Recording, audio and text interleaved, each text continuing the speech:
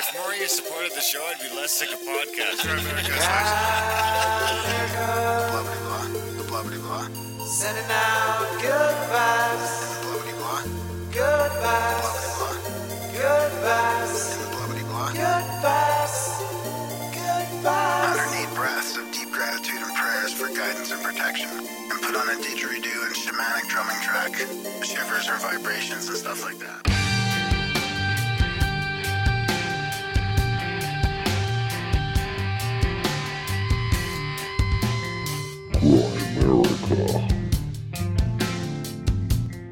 Well, it was really important for me to show those quotes, both for my own peace of mind to say that I put the best stuff forward, but I think also for the readers, it's important to see that much credibility from people like Max Planck and Erwin Schrödinger.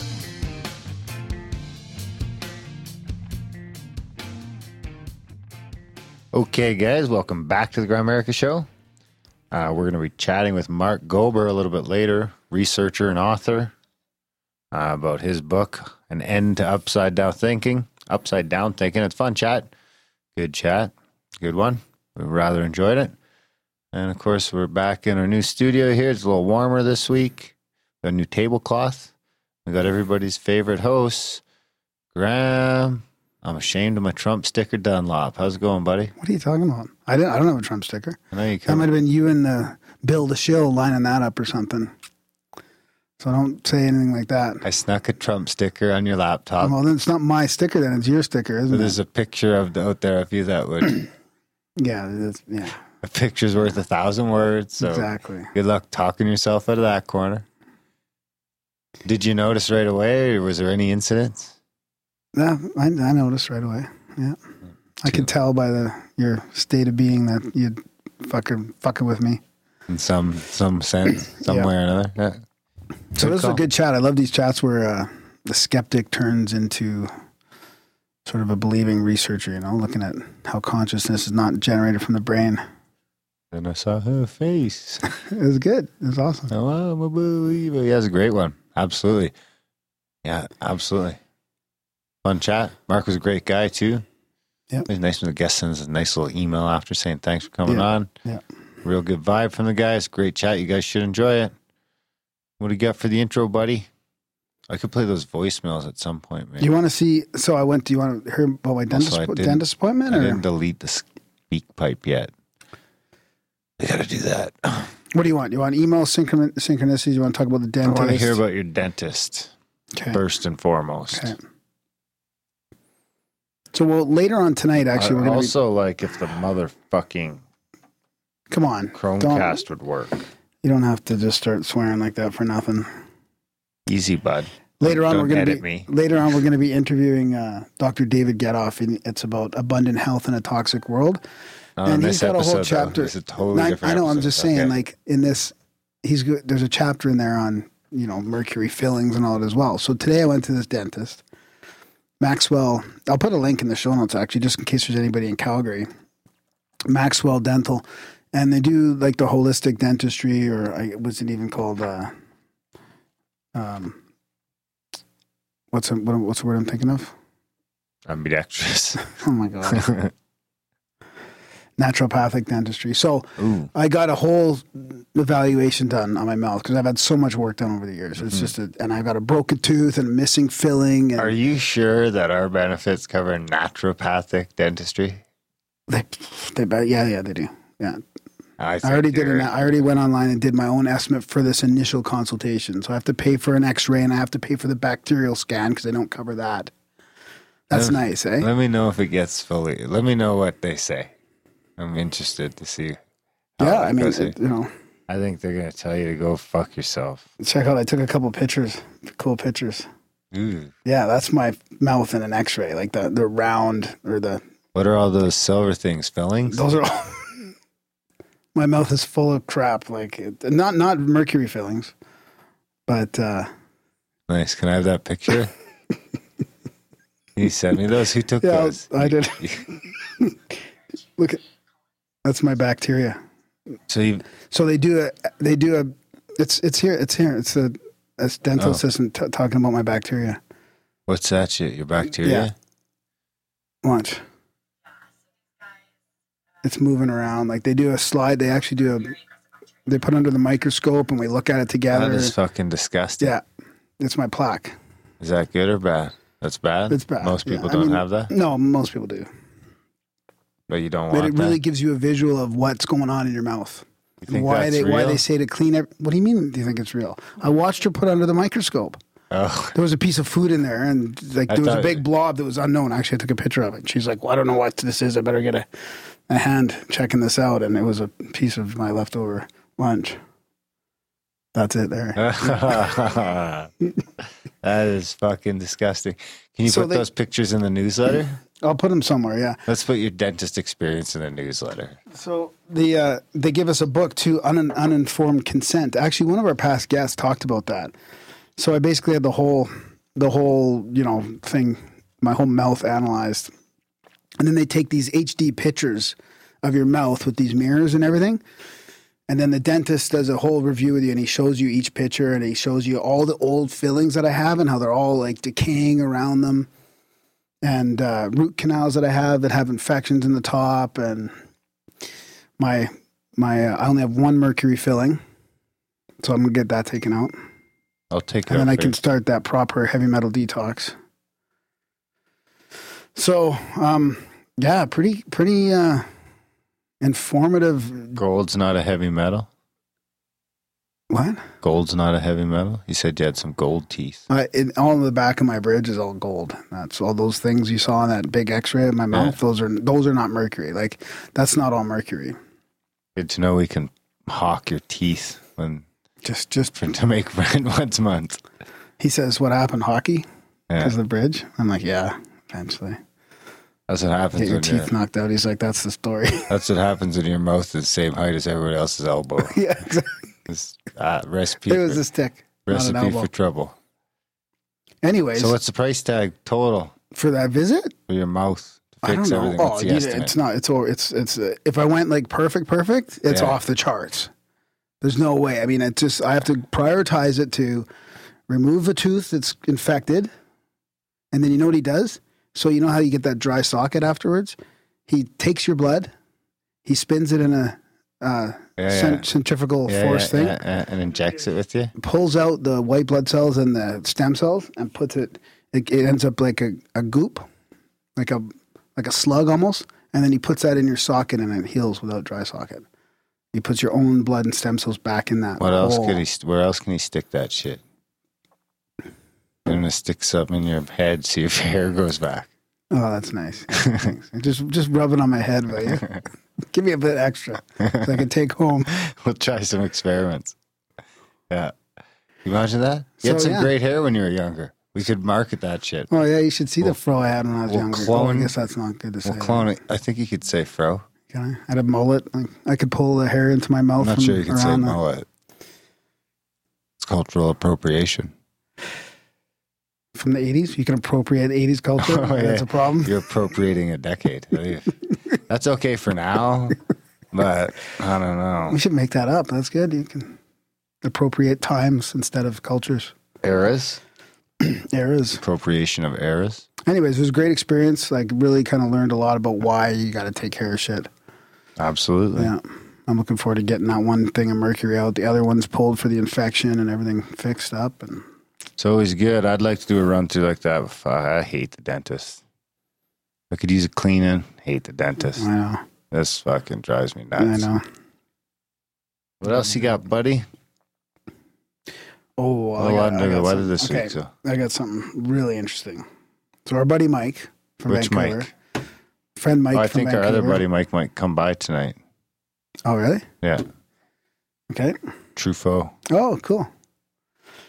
So Mike found a connection between a UFO sighting in 1981 that was recorded by some cops Hmm.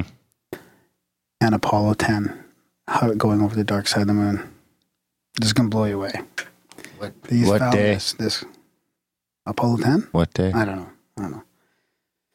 I need to know what day. Well, I'll let you just see. So I'll play you. So it's the sound of the UFO that the UFO makes. Thought you didn't Okay. have glasses today. You're bitching about I glasses. found them. What's the day? Okay, I need to know today. Well, I'll get that for you later. I need to know today. So this is 1981.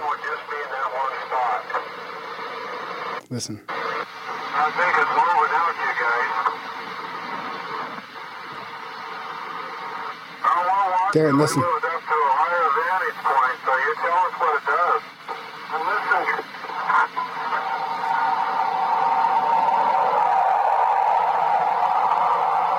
Sounds like it's revving up its engines.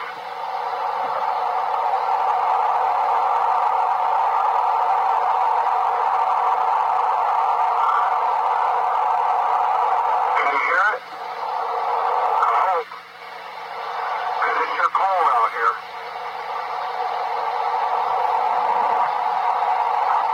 Okay. That's the one from 1981 in Oregon, the Columbia River UFO incident. Outer space type music. Oh, why did it disappear now? And then the other one is from Apollo 10. I've got I got two different ones here. Let's see. Something's going on with. I didn't used to keep it sound outer spacey, didn't it? Listen. Do you hear that? That whistling sound? Ooh. Boy, that sure is weird music. Boy, it got quiet, didn't it? Who's gonna believe it? Nobody. I didn't used to keep it sound outer spacey, didn't it? Do you hear that? That whistling sound? Boy, that sure is weird music. Who's gonna believe it? Nobody. Are you listening? Boy, it got quiet. Believe this? Yeah, I'm looking for a date on the site. I've got actually They're almost identical. Hey, Brody, were you listening to that? Yeah. What do you think? I mean, those are pretty close. They were very close, yeah. Yeah, and Brody's a sound guy, sound engineer, so, you know. Yeah, I mean, the second one had more. Yeah, it was a little sharper. I mean, it could have been my volume was up. Definitely is maybe a little more to it. But, and then there's a great transcript on the video. Yeah, I'm looking at the Of transcript. the cops when you can't really hear what they're talking about, but they definitely saw this thing and they heard it and they were talking about it. I would say they were both the same type thing. One was either bigger or closer. Yeah, So, like, they were definitely made from the same. yeah. So interesting, eh? What does that tell you? I heard that one clip before. UFOs are... Yeah, I've heard the Apollo 10 one before, Yeah, I too. think there's even, like, a little video, actually. Means there's something on the dark side of the moon, Flying around Earth. far side of the moon. Maybe not flying around Earth. Well, it does. It takes turns going down the Columbia River. What happened That's where in that was China? I from. wonder. I don't know. Ooh, which part of the Columbia? I'd like to have What a part of the full Columbia update. River? I'd like to have a What full part of the update. Columbia River? I don't know. We should go sail down the Columbia one day. Yeah. We'll jump on in Revelstoke, float to the Pacific. Yeah, that'd be fun. We'll go to Gearhart. Can you go the whole way? You'd probably Can die. you jump the border? Do they have a border crossing on the Columbia? There's probably a few Just- dams too. Darren can teach you how to portage. You'll make it. There's probably a few dams too. Just get some rubber dinghies and go for it. Because you should be able to like paddle off to the side, or does the dam suck you right in? I don't want to go through any turbines or anything. Usually there's a rope you could grab onto as a last resort though, and then they'll come rescue you. Yeah, I don't think you're supposed to go over the dam. All right, so I got a beef here. So for the listeners, boy, the so couch beef? just so the listeners understand my side of the story about the whole moving with Darren experience. Okay, for So, the record, for the plan. it's not just moving into the studio. It's I know, okay, I know. okay. I've moved stuff with you before, and it's very awkward Yeah. from my end. I bet. Because like I like You're an to, awkward guy. If you're It's going to okay. squeeze through a fucking doorway with a big couch, you plan it out a little bit. Darren just wants to shove the thing right through. You're going upstairs and you're stopping. Go, okay, how do you want to do this? Right? That's all I'm asking. Like, you want to turn it on its side? Do you want to? It looks like we're going to have to angle. It's not going to fit. Just jamming it right through. But he just wants to just go up the stairs and just go right through, like, not even talk about any of it. Just fucking push it through everything. And this is what the whole moving experience is like with you. And that's why you broke 2 TVs on your way to the studio. Because you didn't plan it out at all. Where do these TVs go? Oh, I The don't know. TVs broke because they were frozen. Oh, they were frozen? I think so. So you didn't plan that out either. Putting them in storage could have fucked them. I didn't plan the reheating of the TVs. Yeah.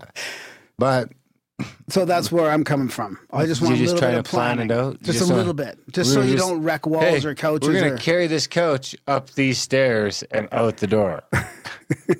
Okay. It doesn't even fit in the door sometimes. You know, you got to turn It it always on its side fits. or whatever. When You hasn't got- it fitted? You know, you're just constantly trying to adjust for you, just trying to cram Always the fits. piece of furniture Yeah. forward. Yeah. And that's how- the awkward part, just us trying to adjust to your like just ramminess. No, just you. With Your most people, it's ramminess? pretty. Oh, right. Most people are pretty intuitive. I'm intuitive. I'm just intuitive that we're going to wreck something in the place. It's okay, man. You just think of it as a blessing. All right. I don't care. You don't get I'm caught- not offended. I'm you just don't- telling you my side of the story. It's You funny don't how- get called to move stuff often. Maybe 'Cause you that's part of the suck at grand it. plan, eh? It's okay. You know, you're. Luckily I've been busy enough times that now it's people don't call me anymore. I've been busy enough times and haven't been able to help that now I don't really get the call for moving anymore. Yeah. And you suck at it. So a combination of those things. The last 2 times we moved, you had to drive to Saskatoon. Yeah, exactly. And it was planned out like weeks in advance. It's No, it's not I like we was just planned decided already. like the day before, No, like, I was planning hey, it out. fuck, we're moving tomorrow. Actually, I think one of them was like 3 days ahead, and I'd already planned it long ago. So don't think They're I both don't think weeks I ahead. was. It's no. like, oh shit, I'm out of town that No. weekend. Tough one. Thanks, guys. Oh, you got to move the studio? Oh shit, I'm out of town. Well, it's good because you didn't want me anyway. So, That's right. I mean, it worked out. Oh, good. the heavy panels moving with you is super awkward. A 400-pound panel Yeah. with you not planning a thing, just fucking ripping them down and Like throwing them on a fucking cement they're rolling like block. 200 pounds. Do you remember how we got them in the studio, rolling them on Yeah, your that's right. cement blocks? Ramming things through is the way to go. If we're for ramming things through, we'd still be planning Grimerica. You're just right. It's got to be a happy medium between ramming and planning.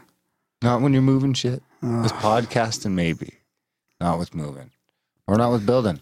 Listen, we planned already. We're moving this couch up the stairs, out the door. Yeah, but what if it doesn't fit through the doorway properly? Like you don't even take That's that never into account. happened. You're just That's like, never happened. I've had to that's put literally couches never off the happened. balconies because they don't fit down the stairs. They don't fit. What happened to you? Tell us the story.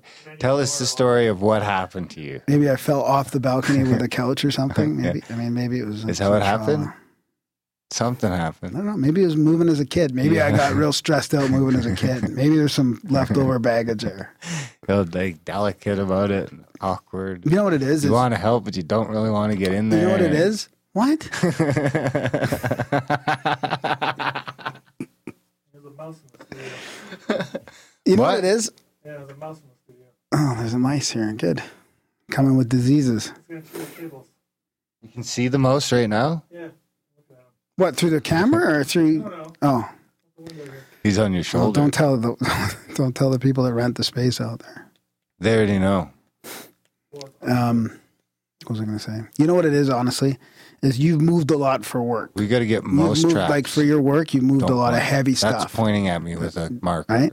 You moved a lot of heavy stuff. That's right. So you're probably very used to just ramming shit around because That's right. you know, and for us normal people that don't move stuff for a living, you want to be a little more careful. Okay.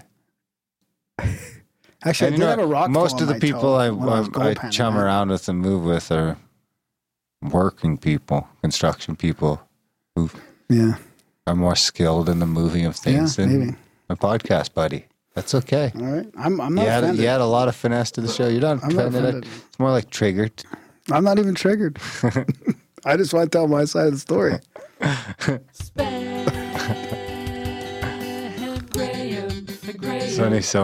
Someone commented on the YouTube video. We all know someone like Graham. One of my friends was like, I was listening to your podcast. I don't know what Darren was talking about. Something about you moving or something. And he's like, you're not, what did he say? He said this same thing. Well, same thing I said.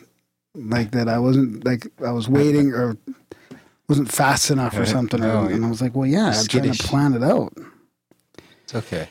Your friend agreed with me? No, he agreed Oh. with me. Yeah. Of course he did.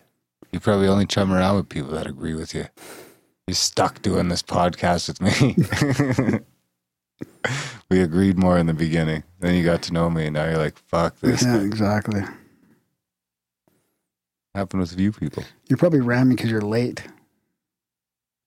No, Always late. because You're always running late. I'm a get shit done guy, man. We're getting shit done. Hey, I launched 13 questions before the website was finished. Hurry up. Yeah, I know. I Because was we're checking going. the website and I We're was like, launching. I can't see it there. We've Like, it's there. launched. Fix it. Make it happen. We've launched. We're going. So it has to be sometimes. No, there's something to be said for that. You got to jump into. I appreciate it. It's like jumping off a cliff into the fog, assuming there's a fucking river down there. Okay, I got a great email to read. You like this? Who can I jingle it up somehow? Well, you just did the spam gram one. Oh, okay. It's a synchronicity if you want to do the synchro jingle.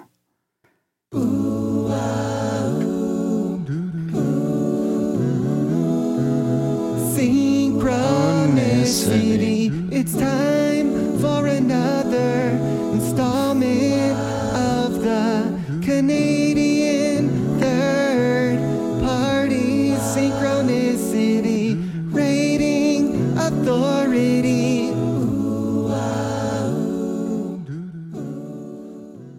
Boy, I still got the egg burps. All right, you ready? Worst. Podcasting under the weather. Hi, Darren and Graham. My name is Logan, and I currently live in Washington, D.C. I wanted to share with you a couple stories revolving around synchronicities. First of all, I love getting these emails. That's awesome from people. So Email Graham more. Keep emailing them in, graham@grahamerica.com. You can also jump in the chats as well and send them in there that way if you want. America.ca/chats. But email is probably the best way, just to, at least to track them. So the first will be a personal story, and the second is more of a vast mass synchronicity. The first is a story about 2 linked mushroom trips. I must have Darren's attention now. That's right. Can I have your phone, please? Don't touch my shit. My lifelong best friend Aaron and I did mushrooms together for the first time one summer evening at home in Oklahoma. How long ago? I don't know. See if it... You're asking questions that I don't know the answer to again, just to bug me. Story of your life. So it was just next to our college campus. As you know, it was delightful and purely positive. Later in the night, we found ourselves stumbling out of the house into the real world. We walked the campus and take in the majesty of the situation. All the good feels were around us, and we find ourselves in front of the university's physics building. Now, on one side of the facade of this building are giant glass panels from top to bottom, revealing a giant Foucault pendulum that hung from the inside. As we watched this massive pendulum swing back and forth, knocking down little pins as time went along, we turned to each other and exclaim how we need to bring chairs with us the next time we trip and find ourselves in front of this pendulum. We then go about the rest of our night with glee. Fast forward to the end of that summer, Aaron and I find ourselves tripping mushrooms again one evening, which also eventually led to the finding ourselves on campus again. We then remember the pendulum and head towards it.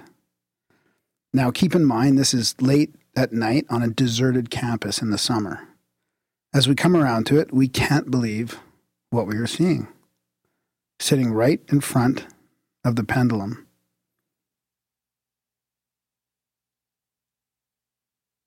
is.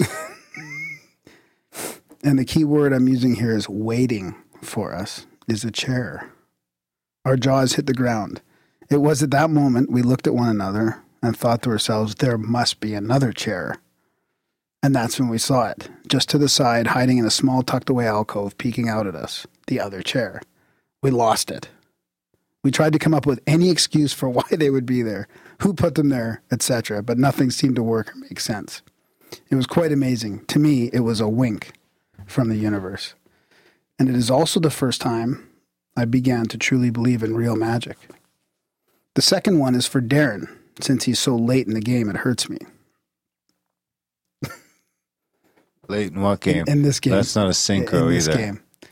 The first one? Yeah. Well, yeah, of course it is. No. Why? Is it a riffle stick? Yeah. They intended some chairs. They're on mushrooms. That's not out of the realm of possibility. Imagine. There's a story behind those chairs, though. They didn't just manifest. They manifested, but they didn't just materialize. Someone left them there for him. Yeah. Be more interesting when you get an email next week from the guy who lost his chairs at the pendulum. Yeah. So being from Oklahoma, I was in second grade when the Oklahoma City bombing occurred. Young enough to not fully understand the situation, but knowing that something did not just seem entirely right amongst the confusion. I think that event, being so close to it, propelled me into the case of 9/11. It was only a few years after that event that I began to see the signs. Ever since, I've dabbled in most theories and kept all of them on my back burner. I see no point in violently dismissing this or that theory. You never know when it might come back into play. Within all of these, threading them together, there comes across a situation of, if you will, life imitating art. Now, before I continue, you must be familiar with Kubrick's 2001: A Space Odyssey. Are you familiar with that one? Oh, been a long time. Yeah. If you are aware of it, then you might know the film is alchemical. I'll try to narrow this down to a bite-sized level. I just finished reading The Alchemist today. Cool. Little giggle in the corner. Consider this subject as a true Pandora's box. Surprisingly, and almost unnoticed, this is one of the first films to use product placements. There are a few recognized brands like IBM, Pan Am, and particularly for this case is Hilton. We see it used in the film during the first orbital station scenes. Also, you must be aware of the film's mysterious monolith figure. The monolith is a smooth, black, rectangular mass that represents an unseen extraterrestrial intelligence.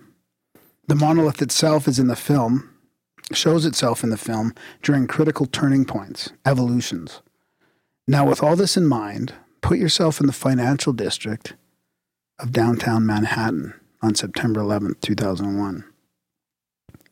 At the foot of the World Trade Center complex is the Hilton Millennial Hotel. The hotel itself is literally an intentional replica of the monolith from 2001: A Space Odyssey. On September 11th, when the towers were attacked and destroyed, the monolith was there, front and center. And when there was nothing left but death and dust on the ground, the monolith oversaw it all. The ground zero was overlooked by the looming monolith during the recovery. Humanity's mass tuning in of the events was the collective touching of the monolith.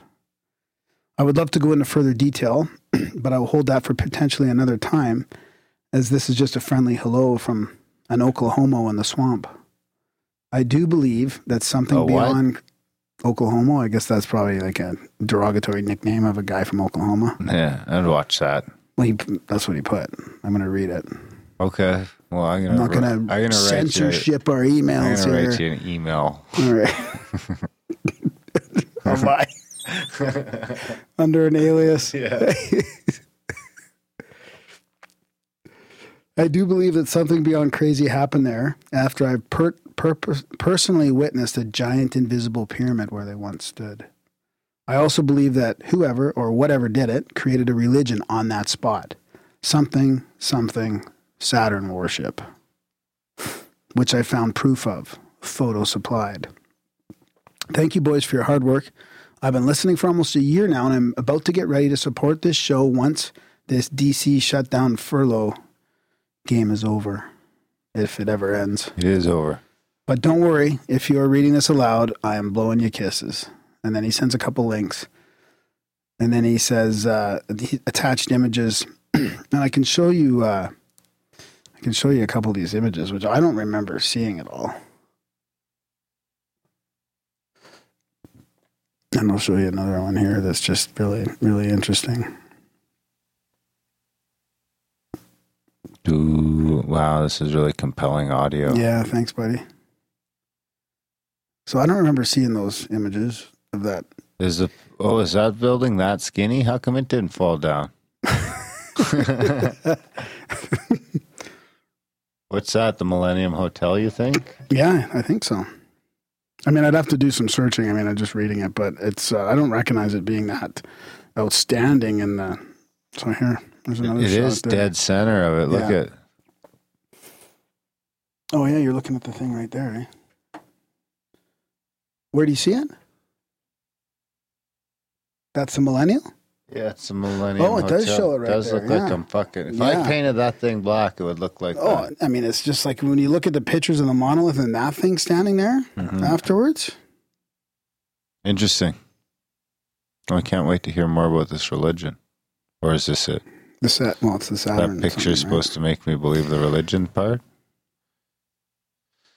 Yeah, I get Well, that. nothing's supposed to make you believe anything. It's just something to think about. Everything's supposed to make me believe something. Like he said, don't You're violently... constantly trying to make me believe things.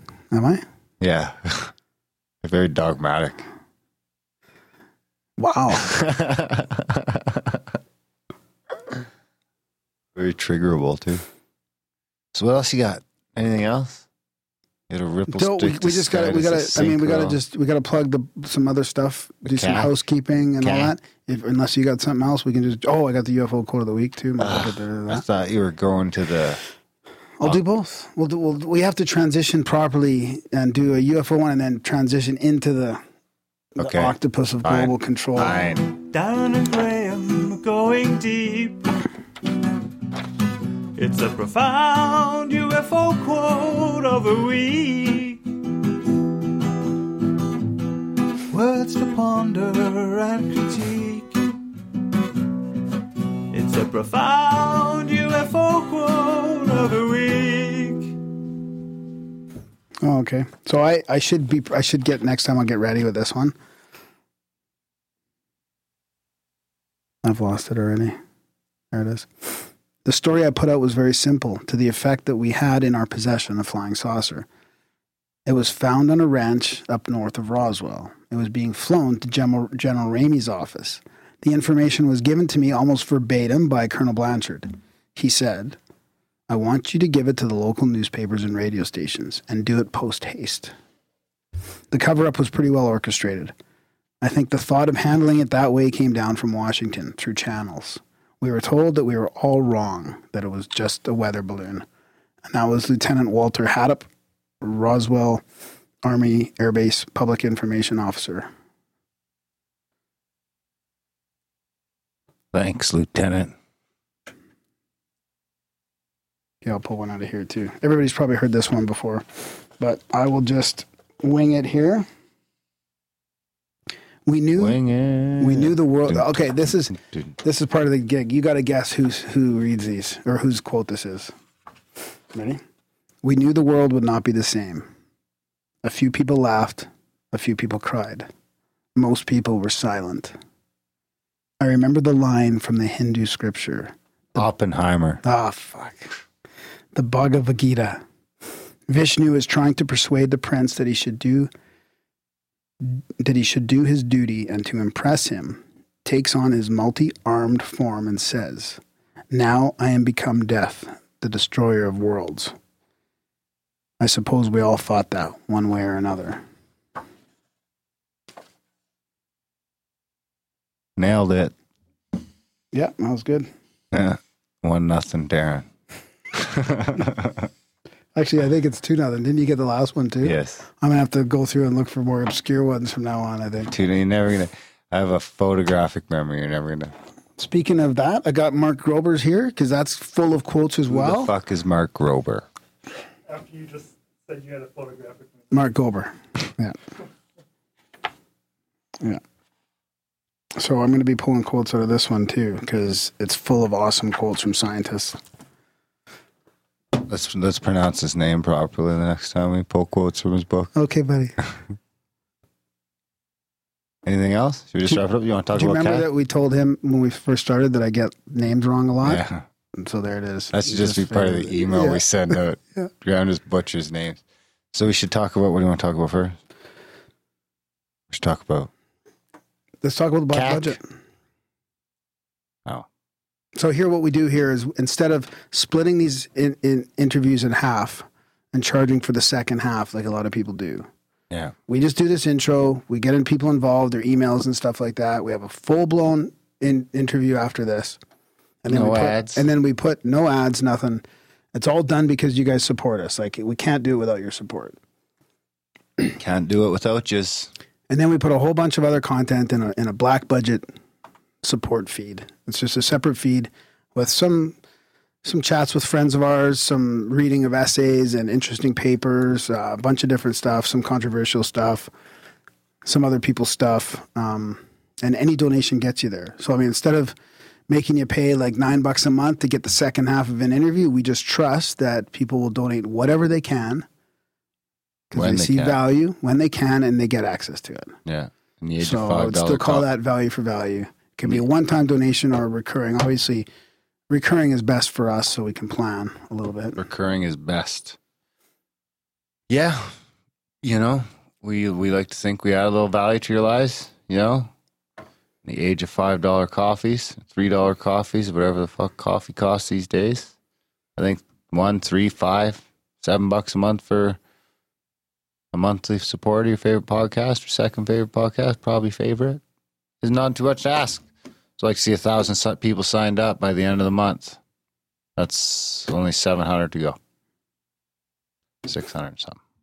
Anyway, seriously, we don't have a lot of supporters. We are, you know, super grateful for all of them. Super grateful for every single supporter we have. And we didn't go out planning this, but it turned into a good thing. And it spiraled and people started donating, and we're like, okay, we're going to do this. We're going to get an office. Now we're doing it. Now we have to pay for the office. Yeah. Rent comes due. Yeah. So yeah. And we also started up another podcast. You want to talk about that, Darren? Well, first we should give out the support link. Oh, yeah. Okay. Grimerica.ca/support. You want to support the show? We ask that you do. If you don't like PayPal, you can do grimerica.ca/stripe, which we ask that you do. Or grimerica.ca/Patreon. Well, that's still around. Which we ask that you do. We're on Subscribestar too, the alt-right one, whatever they call it. What are you talking about? They're back up and running. They just emailed me and said they're good to go. I think we have Nikki the Dude's our only supporter on Subscribestar. So check that shit out. What else you got? CAC. We need a CAC jingle. Nothing. CAC. Where's coming to?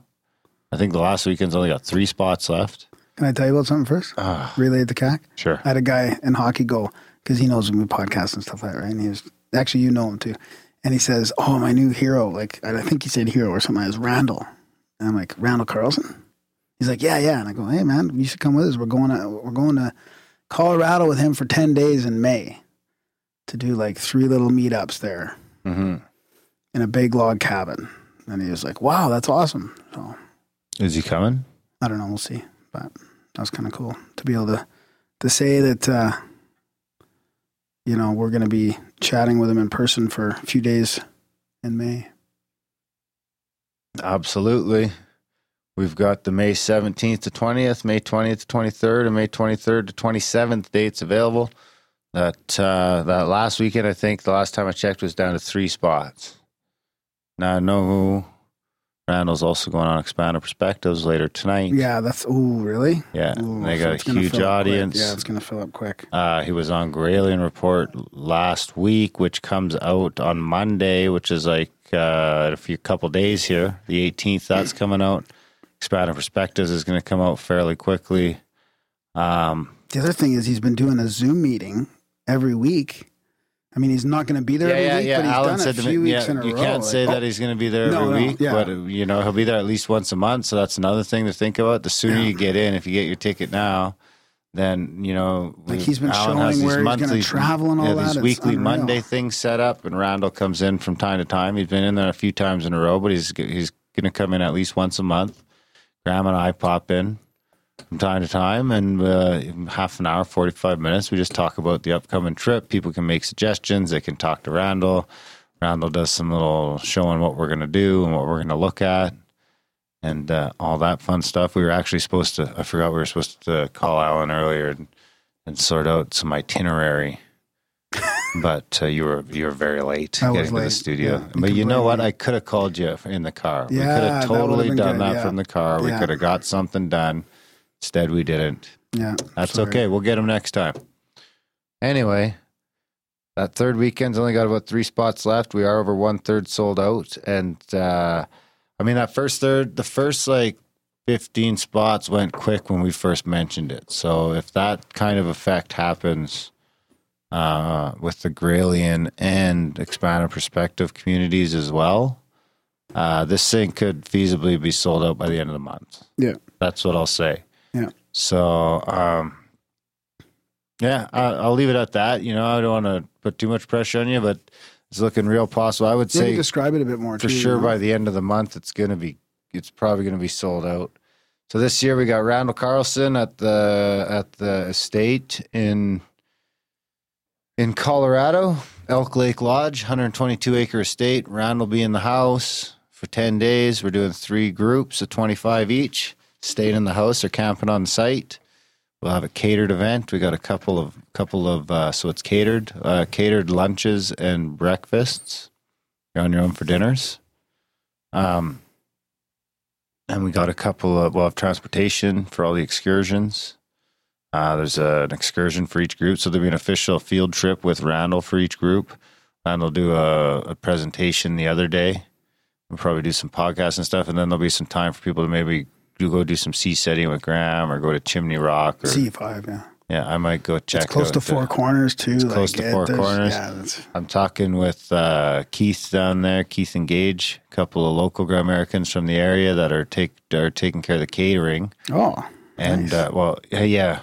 And we might see if we can go check out a grow op or something like that on one of the days. Go for it. They know a bunch of people. It's Colorado, right? Yeah, it's the Wild West, so that. we'll do a little getaway. See how Graham just like flattens out. It's like, oh, C5. Oh, go for it. Go for it. So we might do that. Yeah. Well, the dorks are doing their CE5 in. We'll go look for UFOs and you can go look for your grow up. Yeah. We will. Fine. We'll ask questions. We'll sample. You guys will just walk around looking up like. We're not walking around. We're going to sit in a circle, meditate, play the singing bowl, catch some UFOs. Catching them now? Yeah. Huh. Have you caught one yet? You'll get there, With buddy. my eye. You'll get there. I wonder when they'll make a camera good enough that you can just stick it on your forehead and it looks just like your eyes do. It sees everything you see. Yeah, that's the problem with these cameras. They don't really see for landscapes and stuff like that. You can hardly see anything. Yeah. Nah, it never works. Just don't work. Anyway, it's worth checking out. Like I say, it's going to sell out fairly quick. I'd get in there now, and then the sooner you get in there, the sooner you can start joining the Zoom chats with Randall and the gang and start planning your trip. Yep. Down there, great area. So it'll be fun. Graham will be there. I'll be there. Be hanging out. Randall will be there. So head over to badcomment.com. Has all the information, pictures of the place, all that stuff, and links to sign up. So the updated everything's link, at badcomment.com. The updated link will be in the show notes, or can they also email still? hdtravel.me still works. Okay. Badcomment.com/hdtravel.me. Bad comment is just more ring to it, right? Bad comment, the comment that hit and caused the ice. Mm-hmm. Yeah. Just wasn't sure if you were there or not. I got it. Okay. Yeah. Okay. It wasn't. You seemed like wasn't sure. No, just things change halfway through, and I have to remarket it. That's okay. What are you talking about? Can you still email? hdtravel.me. The other email still works. Okay. Take it easy. What is it? CAC 2019? Yeah. At hdtravel.me. There you go. Okay. Yeah. Take it easy. Good. Step back from the ledge. Mm-hmm. I think that's it, right? 13. Breakfast, lunch provided. 13 what? Questions? That's about it for the cat. Oh, yeah, okay. I thought you meant overall. Did we already beg for money? Well, yeah, and the black budget thing, yeah. Right on. So that leaves us with gramerica.ca/chats and the new podcast Graham and I started up. It's officially in the iTunes store and on Spotify. With help from some other guys. With help from a ton of people. Adam, Mike, Ryan, specifically. Yep. Anyway, Jordan. Yep. Jordan's actually on a couple of the first episodes. Cool. Yeah, that's right. Definitely worth checking out. Head over to 13questionspodcast.com or just search for it in your favorite podcast player and you'll find it. It's on Spotify as well. Check it out. It's people have listened to it so far seem to be really enjoying it. Yep. So hopefully we really enjoy doing it. Yeah, it's a fun one to do. Absolutely. But I think that about wraps it up, guys. We'll get out of here. We'll let you get to your interview. It's enough of our lazy ramblings. Enjoy the chat. Mark Gober.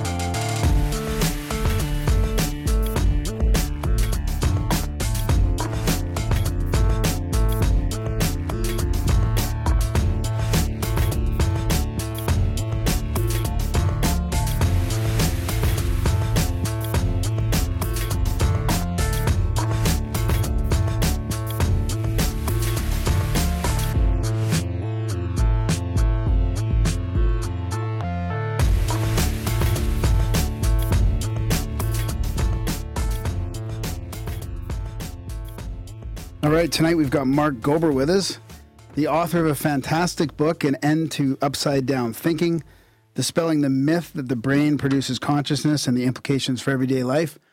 And Mark's got an interesting story about how he started out in business and started listening to podcasts, which kind of led from a materialistic, kind of skeptical view of the world to writing this awesome book, kind of battling materialism. So it's really good to have you on and chat. Thanks, Mark.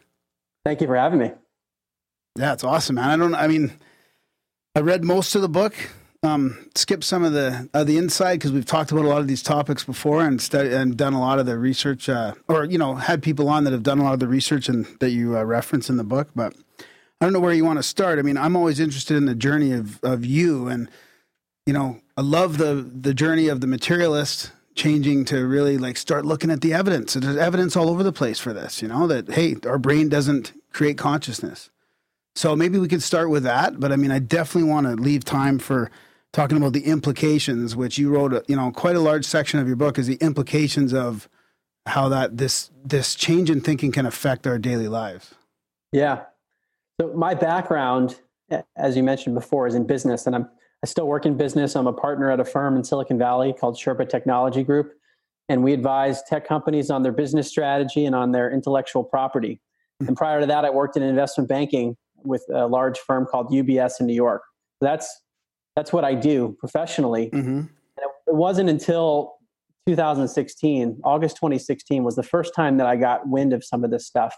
But prior to that, I really just had never heard of, first of all, the question of consciousness. That wasn't even on my mind. I thought there was just kind of a foregone conclusion that the brain is what produces consciousness. And when I say consciousness, I mean the subjective inner experience that we all have right now, where we all have this awareness that's not really tangible. And my assumption was that we already know that comes from the brain. There's a lot of complex stuff happening in our skull, and it produces the awareness that we have. So that has a big set of implications if you take that literally. If you say that the brain is what produces consciousness, then when the brain dies, when the body dies, then it's over. That means there's no consciousness, no memories, no feelings. So with that set of beliefs, it's hard, if not impossible, to come up with meaning in life. So I didn't talk about these things, but in the back of my mind, I would always say, well, life doesn't really matter. It's just a rationalization to think that anything matters.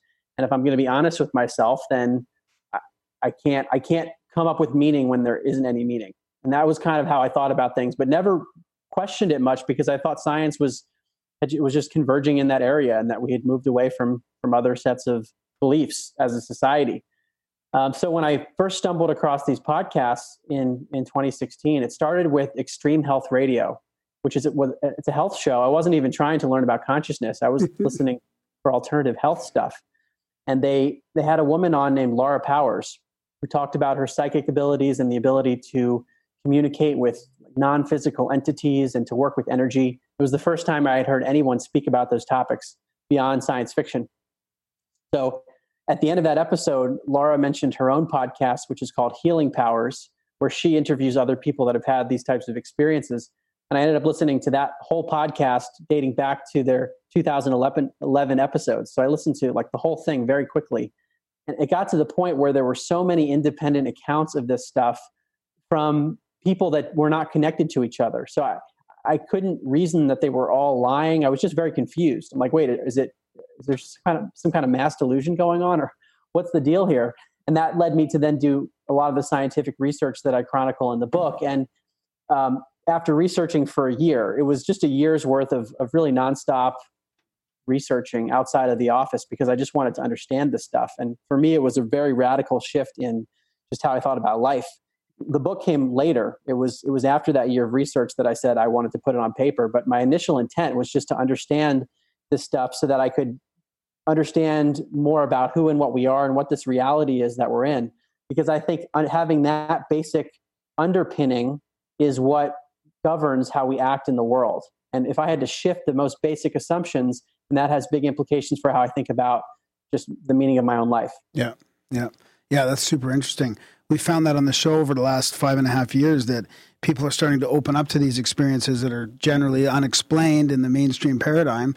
And I think that that's one of the things that, on top of all the evidence that is out there, and on top of all the, like the challenges with getting peer-reviewed journals, like these things into peer-reviewed journals, which you also talk about in the book, is just the amount of experiences that people are having, or that they know of loved ones that have had it, and that they're able to now. It seems like we're finally getting to the point where people feel like they're comfortable enough to share this, and now we can sit here on the show and talk about this kind of thing. I think that's one of the big things that's helping as well. And, I'm glad that you recognize that, because for me, that's one of the big parts, is not just the science of it, but the sheer amount of anecdotal evidence that people are having these unexplained experiences. Yeah, that was a big one for me. And what I've noticed now that I've come out with this book is that more and more people are opening up. Yeah. And they'll say to me, well, I've had this experience, but I never felt comfortable speaking about it. So that's what I'm finding, is that these experiences are not uncommon. And that is not surprising, given that I now think the reality we're in is a consciousness-based reality. So these things are actually not paranormal at all. They're what you would predict to happen. Yeah. So what were some of the other things that attracted you to go down this rabbit hole after hearing powers and the sort of the psychic part of it? What other kind of areas of this drew you in further? To me, the biggest draw was that there were so many different areas. So ranging from psychic phenomena like telepathy or remote viewing or precognition, to things like near-death experiences in children who have past life memories and mediumship. There were all these independent areas that did not conform to the materialist assumptions that the consciousness is confined to the brain, consciousness is produced by the brain. But those phenomena, all those different phenomena that I explained and more, those could be explained by this alternative paradigm, by saying, no, consciousness doesn't come from the brain. We just have to view the brain differently, more like a filter of consciousness or an antenna receiver or something, some kind of processor rather than the producer. So that was a huge thing for me, that it wasn't just one area. It wasn't like a really good study on telepathy, even though that exists. It's the fact that there are so many different areas.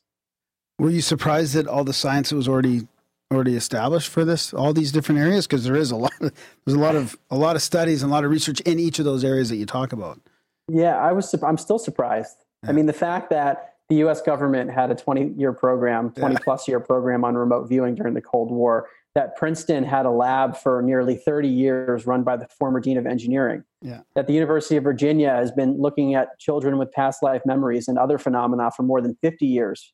These are big institutions that are looking at this stuff and that are finding evidence. So I'm still surprised by it. And it's one of the big pieces of feedback that I get when I just talk to friends and other people about these topics is that initially they don't know how to respond if they've never heard these things before, because they just haven't even heard of the evidence. So it's difficult to refute it other than, wait, if this were real, then more people would be talking about it. And yet they're not. So there must be some trick here and it must be fraudulent. Yeah. And I think that there's really an information asymmetry. The information isn't getting out there enough. And that's why one of the reasons I felt so compelled to write the book, to put all this evidence into one place so that it's not so out there anymore, that this is just what science is now pointing towards. Like in any other kind of scientific revolution we've had, there's an accumulation of evidence and then all of a sudden the paradigm shifts. Yeah. Yeah. So if it's a consciousness-based reality, is that more along the line? Do you think that more along the lines of if our brain's not creating the consciousness, is it like a kind of like we're like an ant where we're feeding off some sort of a group consciousness, or is it something more along, something larger than that? Like cosmic? Something cosmic, or is it, is it some sort of a simulation, or which way do you think it points there? The way I think about it generally, and I think it's difficult for the human mind to try to conceptualize and linearize these concepts that are so maybe even beyond what we can comprehend. But the reason the book is called An End to Upside Down Thinking is that what I'm calling upside down thinking is the idea that matter is fundamental in the universe, materialism, and consciousness comes from matter through a material brain. And what I'm arguing is the flip, which is that consciousness is fundamental, as Max Planck, the Nobel Prize winning physicist, said. He said, I regard consciousness as fundamental, and I regard matter as derivative from consciousness. He said that in 1931. So the way I view reality is very much along the lines of what Dr. Bernardo Kastrup says in his book, which is called Why Materialism is Baloney. He says, imagine that reality is like a stream of water, where water represents consciousness. And each of us is like a whirlpool within that broader stream of consciousness. So the whirlpool is made of water, but there are delineations so that we have an individual experience, and yet we're still connected as part of the same consciousness. So that's the way I tend to think about it. And to quote Erwin Schrödinger, another Nobel Prize winning physicist, he says, in truth, there is only one mind. Yeah. There is no cat. So it's like, it's close to like what Bill Hicks said, and we're just like the imagination of ourselves. I like that model. Yeah. To me, that's a model that can account for all these different data points. It can account for a lot of magic and stuff too, right? Then it all you can tie it all together from there. That's how I see it, is that we can explain a lot of things if we just flip the placement of consciousness. It doesn't mean that we get rid of many of the things that materialism have given us. We've learned a lot from materialism, and we can still learn a lot from it. It's just recontextualizing it. Yeah, it's not instead of, it's adding to, it's both. I agree. Yeah, that's because I really like that, because I always like to argue that, placebo, magic, affirmations, intentions, it's all the same. It's all a different stroke of the same brush sort of thing, or, it's all the same somehow. And this kind of ties it all together. It kind of puts it kind of gives it some context. Exactly. And another thing that really surprised me as I got more and more into the research. So I should start by saying, initially, I didn't have this framework where I said, it's a consciousness-based reality. Initially, it was a bunch of phenomena that didn't make sense. And then I heard of people that were arguing for this consciousness-centric picture, and I realized very quickly that it all fit together. But another reason I like that model is that the consciousness-centric picture conforms to our own experience, which is that we always experience things subjectively. It's always experienced as a consciousness, right? I see the computer, I see the chair. Any experience I have starts with I, the consciousness. So to say that anything exists outside of that experience is possible that it exists, it's just not provable. And if we take that out even further, do a thought exercise and say, imagine that there was a material universe, but there was no consciousness in the universe. Could that universe exist? Yeah. Right. Technically, it could exist, but we could never prove it because we would not have any consciousness there to actually verify that it exists. So ironically, materialism, which says that matter is preceding consciousness, that requires a leap of faith that something could exist prior to and outside of consciousness. So that to be really, really skeptical, I think it would be to start with consciousness, because it's the only thing that we can actually know for sure. And it's interesting that Albert Einstein, back in the 1930s, he was a materialist, but he acknowledged that this was a leap of faith. So he was a materialist, and he said, I cannot prove that my conception is right, but that is my religion. Yeah. Acknowledging that leap of faith that's required to accept materialism. Yeah. So to me, the really skeptical position is that all we can know is subjectivity, is consciousness. So to start with consciousness just makes sense. Yeah, that does make sense. And it's very similar to, didn't you find some similarities with ancient Eastern religions and stuff like that as well? I mean, this is kind of stuff they've been talking about for thousands of years on a more, esoteric level. Absolutely. Yeah, that's what I'm finding, is that all of the mystical traditions whether it's the Eastern religions or Kabbalah and Judaism, Gnosticism and Christianity, Sufism and Islam, they all speak of this kind of universal consciousness that we're a part of, and they just say it in different ways. Yeah. The Akashic record. Exactly. Well, yeah, that too, right? I think that's the equivalent of the cosmic thing you're talking about, like the cosmic level of consciousness. To me, it seems like the Akashic records, where you're just your receiver, your antenna is just tapping into that infinite library of knowledge of everything and that ever was and ever will be. I mean, maybe time's not even there. It's just you can tap into the past and the future, and so you eat a bunch of mushrooms. Where do the psychedelics fit into all that? So the way I view the brain, so there's a big question still, even if we accept this view of consciousness and reality, what's the brain's role? Like, we know that if you get injured and you might have memory loss, we change the brain, we change the conscious experience. You stimulate a part of the brain, let's say the part of the brain responsible for vision, then the person has a change in vision. So there's this really tight correlation between what happens to the brain and what happens to our consciousness. So we know the brain's related. And the big assumption in materialism is that correlation is the same as causation. Because there's this tight correlation, it must therefore be true that the brain is producing consciousness. And we know that from statistics, that's not always true. And there's a great analogy from, again, Dr. Bernardo Kastrup, who says, imagine that you have a fire and lots of firefighters show up. You have a larger fire and more firefighters show up. We know that the firefighters aren't causing the fire, even though there's a strong relationship between the firefighter's presence and the existence of a fire. So the question is, what is another way to explain this relationship between the brain and consciousness? And getting back to your question about psychedelics, is if we view the brain as being like a filter of consciousness, where the brain is actually limiting the consciousness that we experience, then we might expect there to be a pattern where if we reduced brain functioning in certain cases, then we would see enriched conscious experience. We see that with the near-death experience when a person has little or no brain functioning, and yet they have this extremely lucid and logical experience where their consciousness is active. Another example is psychedelics, where there are emerging studies, particularly with psilocybin, where the person is tripping on the psychedelic, and yet they have a reduction in brain functioning. Yeah. So that it fits the pattern of a reduction in brain function associated with heightened consciousness. Yeah. Yeah, I think that was quite a surprise to the researchers when they realized that. So if that's the case, then it's quite possible that when you die, man, it's pedal to the metal. People who have had near-death experience, that's what they say, is that the brain is really just limiting our experience. So we've got it all backwards. The brain it's the way I like to think about it is, if consciousness is the sun, then the brain and our thoughts and our feelings and emotions, they're like clouds that are actually blocking us from pure consciousness. And when people get in these altered states, whether it's psychedelics or a near-death experience or other things, they're experiencing consciousness in a richer way. I've never thought about it that way. So even the people that are having the NDEs and they're astral traveling, they come back, or that oneness, even just the spiritual experiences that could come from normal means, and people come back and say, that was more real than real life. Like, it felt more vivid, and that makes sense because your brain is kind of like that. It's filtering all that. So say a fellow is going to... say, I know a guy who might be eating some mushrooms in the next couple of weeks here.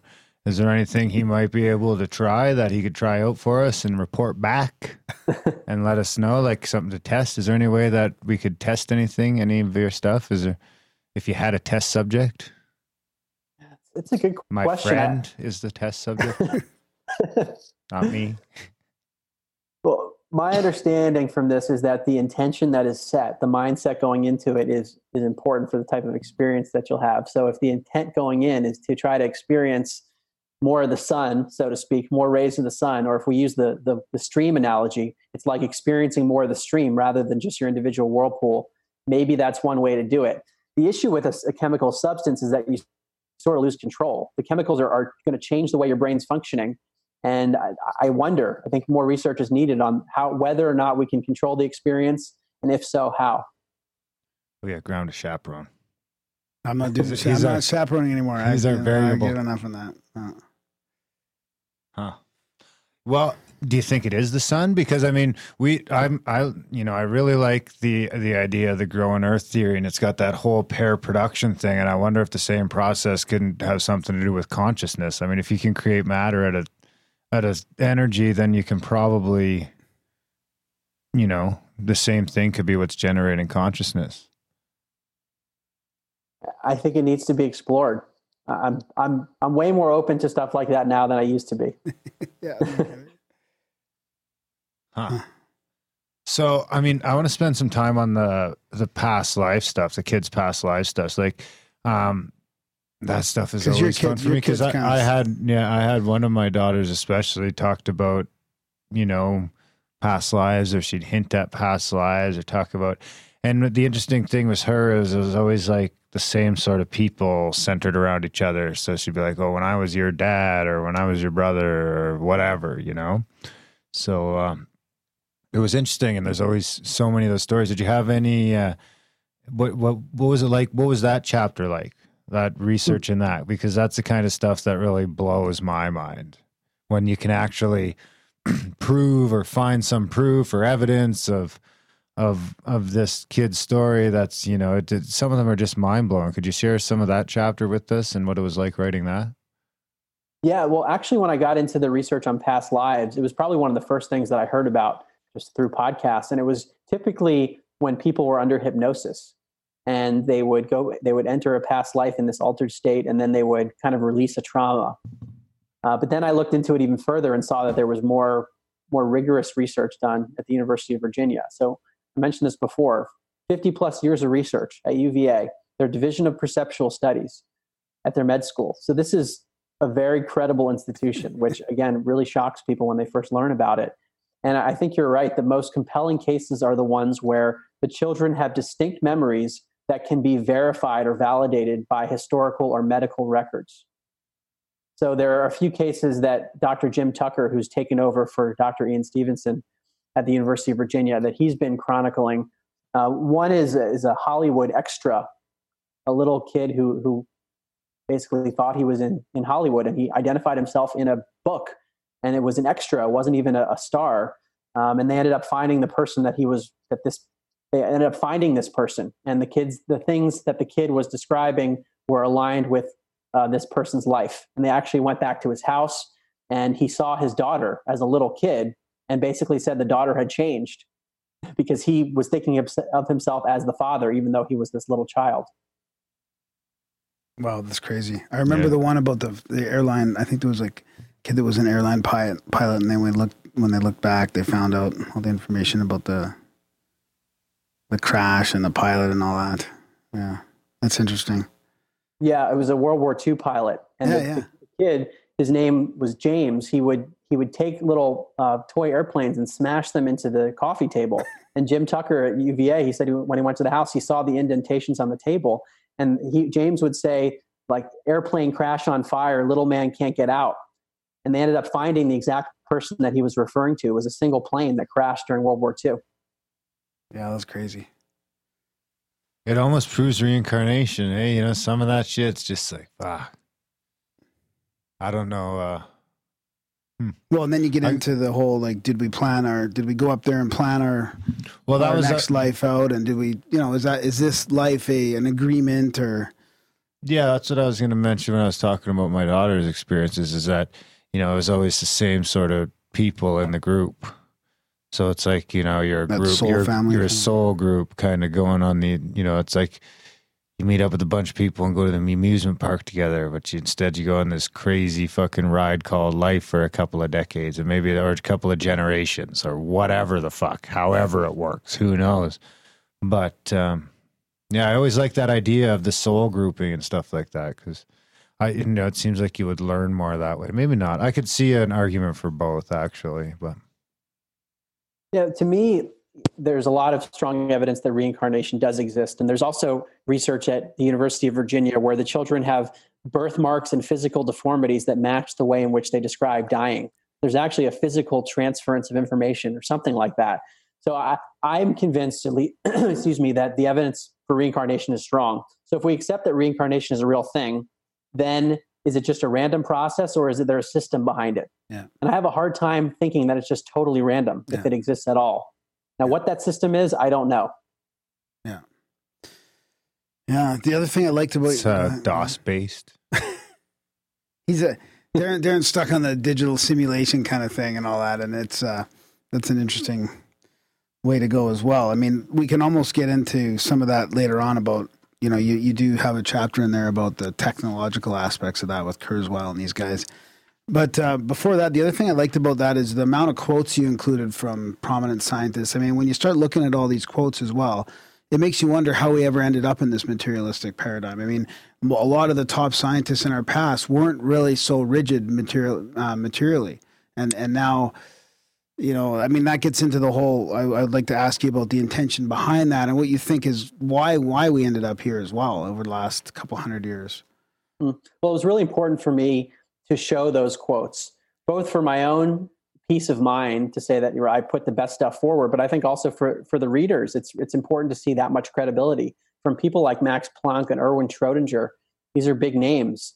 And even people like Brian Josephson, a Nobel Prize winner in physics. He's still living. He says he thinks that telepathy is real and that quantum physics will help us understand that it's real. And what's been very interesting to learn is that basically, if the minute you start talking about these things as a scientist, no matter who you are, even if you're a Nobel Prize winner in physics, there is a major taboo against this. Yeah. So Brian Josephson was uninvited from a scientific conference because they heard about his interest in the paranormal. Yeah. And they said something to the effect of, well, this is a scientific conference and it wouldn't be appropriate for someone with your interest to be here. So when I hear things like that, it actually makes sense to me that these ideas haven't been able to catch on because there's so much opposition to it. And I talk about what goes on Wikipedia that really shocked me, where apparently it's difficult, where certain people take over Wikipedia pages and write things that are typically negative about these topics, and then it's difficult to edit. Yeah. So there seem to be forces at play here that are making it more difficult for the ideas to gain traction. Yeah. Yeah, the guerrilla skeptics there with what's his name? The guy that was on, Rupert Sheldrake. Yeah, he experienced that with the guerrilla skeptics on Wikipedia. On morphic resonance and all that. Yeah. Because there's a chapter on pet stuff. Yeah. I like that stuff. Me and Lisa were just talking last night about, I forget which pet it was, but I think it was Bailey. Oh yeah, because Bailey always seems to know when you need a hug. And I was like, and then I brought up Sheldrake's work, and I was like, well, I think, there's some science that shows that the dog knows when you leave work. Or stuff like that. Did you come across any of that in your studies? What was? Can you tell us some cool pet stuff? Yeah, that was interesting for me, and I included a chapter on it because I think many pet owners can relate to these ideas where they think their pet seems to know things. And Rupert Sheldrake has been the leader in this field, which I wish had more research behind it, but for many reasons we might be able to understand, there isn't a lot of funding going towards animal psychic abilities. I mean, there's not enough towards human psychic abilities, let alone animals. And so I give Dr. Sheldrake a lot of credit for really digging into this. The most compelling case to me is the research he did with Pam and her dog JT, where they videotaped the dog when Pam was taken far away from home in a cab at a random location. She wasn't even told when she was going home until the experimenter texted someone that she was with. Again, miles away, not in her own car. So he tried to get rid of the conventional explanations, which is, well, the dog must have just smelled it, or the dog knows when she's coming home because every day at 5 o'clock, or yeah. Yeah. So he controlled for all that, and he found in nearly 200 trials that there was a strong relationship between when the owner was deciding to come home and when the dog walks to the window. So you can actually go to Sheldrake's website. He has a video demonstrating one of the trials. The owner, she's sitting far away. She hasn't even gotten in the cab yet. She's deciding she's walking to the cab, and the dog starts walking to the window. Yeah. Yeah, that's amazing. Cats too, or just dogs? Do cats suck? Dogs better than cats, or cats better than dogs? My cats are waiting for me on the stairs every time I come home. On the stairs? Yeah. They're cats sleep like 18 hours a day or whatever, but they're waiting for me when I get home. Well, they can probably hear you clamoring up the stairs. No, I think it applies to many different animals. Yeah. Sheldrake's best tests have been on dogs, to my understanding, but he's looked at others too. Yeah. So getting back to the suppression aspect of it, or how we ended up in this place, you mentioned some of those examples, guerrilla skeptics and people not allowing to be at conferences. I mean, you also talk a lot in the book about, not even be able to get, so it's not only that, you don't have a peer-reviewed study, it's like you can't even get into a lot of these peer reviews. As soon as it's about the paranormal, sometimes they're not even looked at.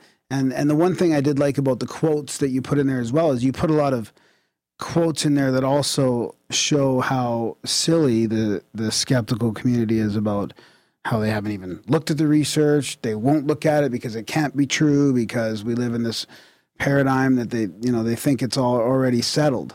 So, I mean, I like that aspect of it. But I also kind of want to dig a little bit deeper into, like, how did we get there? How are these guys able to just keep controlling the narrative? It just drives me nuts. Well, it's really similar to what happened with Galileo versus the church. He had all his evidence in the telescope, which suggested that the Earth is not the center of the solar system. And there were clergymen that didn't want to look in the telescope. So we have a lot of examples of that where scientists say, well, of course I haven't looked at the evidence. Those things are impossible. Or, look, I only have a fixed amount of time, so I'm only going to focus my research on things that are likely to be real. So there's that kind of force, but I think there's a real incentive for established scientists to try to keep the paradigm because they don't want to be proven wrong. And I'm not sure this is true for everybody, but I've heard this from some of the scientists that I've spoken to. And I actually have my own podcast coming out later this year. I've interviewed nearly 50 people, many of the people that I mentioned in my book. And some of them have said to me that they hear from scientists who say, look, if what you're doing is real, then you basically invalidate my whole career. I'm paraphrasing there. So there are people with real incentive. If you have an ego to be right, think about it. This is a very threatening point of view. And it's the prevailing point of view that's out there. It also implies that people would have to shift their worldview, which takes work. And I can say that from personal experience. It's not an easy thing to say, wait a second, everything that you thought was real in your life, it's only partially true. Yeah. So that's tough. Yeah. Yeah. Do you think that it's is it just the case that it's business? Because it's funding studies as well, right? I mean, they got to keep getting funding. And a lot of times they're not going to get funded for, this type of stuff. So do you think it's just mainly a case, or is there a more nefarious intention going on for people? Because there is a reason why you would want to keep us and keep the culture in this materialistic paradigm. I mean, if you get into that about the the implications at the end of your book there, but do you think it's just basically business and people trying to hold on to their paradigm to be right, or is there deeper than that? I've heard different theories about more nefarious ideas. I really don't know enough. Yeah. I really don't. There are lots of theories out there, but even if we exclude those, I think there are forces that just make sense as to why these ideas wouldn't get out there. But at the same time, what this whole idea implies is that each of us is much more powerful than we've been taught. And that certainly is threatening to much bigger forces. So I don't know. Exactly. That's kind of what I mean. Like, there's more meaning to life. There's more meaning to our intention, what we focus on, all that stuff, right? Like Darren was saying about, all the manifesting and magic and all that stuff just is more realistic if you look at it this way. Yeah. And it puts a different spin on how we might live day-to-day life. And I'll give an example from the near-death experience, the phenomenon known as the life review, where a person, again, this is when they're in some kind of physiological trauma like cardiac arrest. They're clinically dead, and yet they have these lucid memories. And for a lot of reasons that I just state in my book, I don't think these are hallucinations. Mm-hmm. So the life review is occurring during this time where we don't think the brain should be functional, and it's often not functional. So we might interpret this as something that's actually real and not a hallucination. And if we accept that, then the life review is really critical. And this is an experience where the person goes through their whole life in a flash. They're observing how they acted towards other people. Sometimes they take on the perspectives of the people that they affected. Mm-hmm. So I'll give you an example. I recently spoke with Daniel Brinkley, who's had 4 near-death experiences. He just had his 4th recently. I remember reading about his prior 3, and he just had his 4th during open heart surgery. He's had a life review each time. And he was a Marine in Vietnam where he killed a lot of people. And he said he was pretty cruel. So during his life review, he experiences the deaths of the people that he killed from their perspectives. But he also experiences the pain of the people that knew those people that he killed. Oh, wow. So that's a very profound idea, if that's really what happens. And when you talk to people who study near-death experiences, they all say something similar, which is the life review is something that we all have. Yeah. And that starts to get to meaning in life, that these people come back saying it's not about material goods. It's literally just about how we're treating each other, and we're put in different situations to see how we do.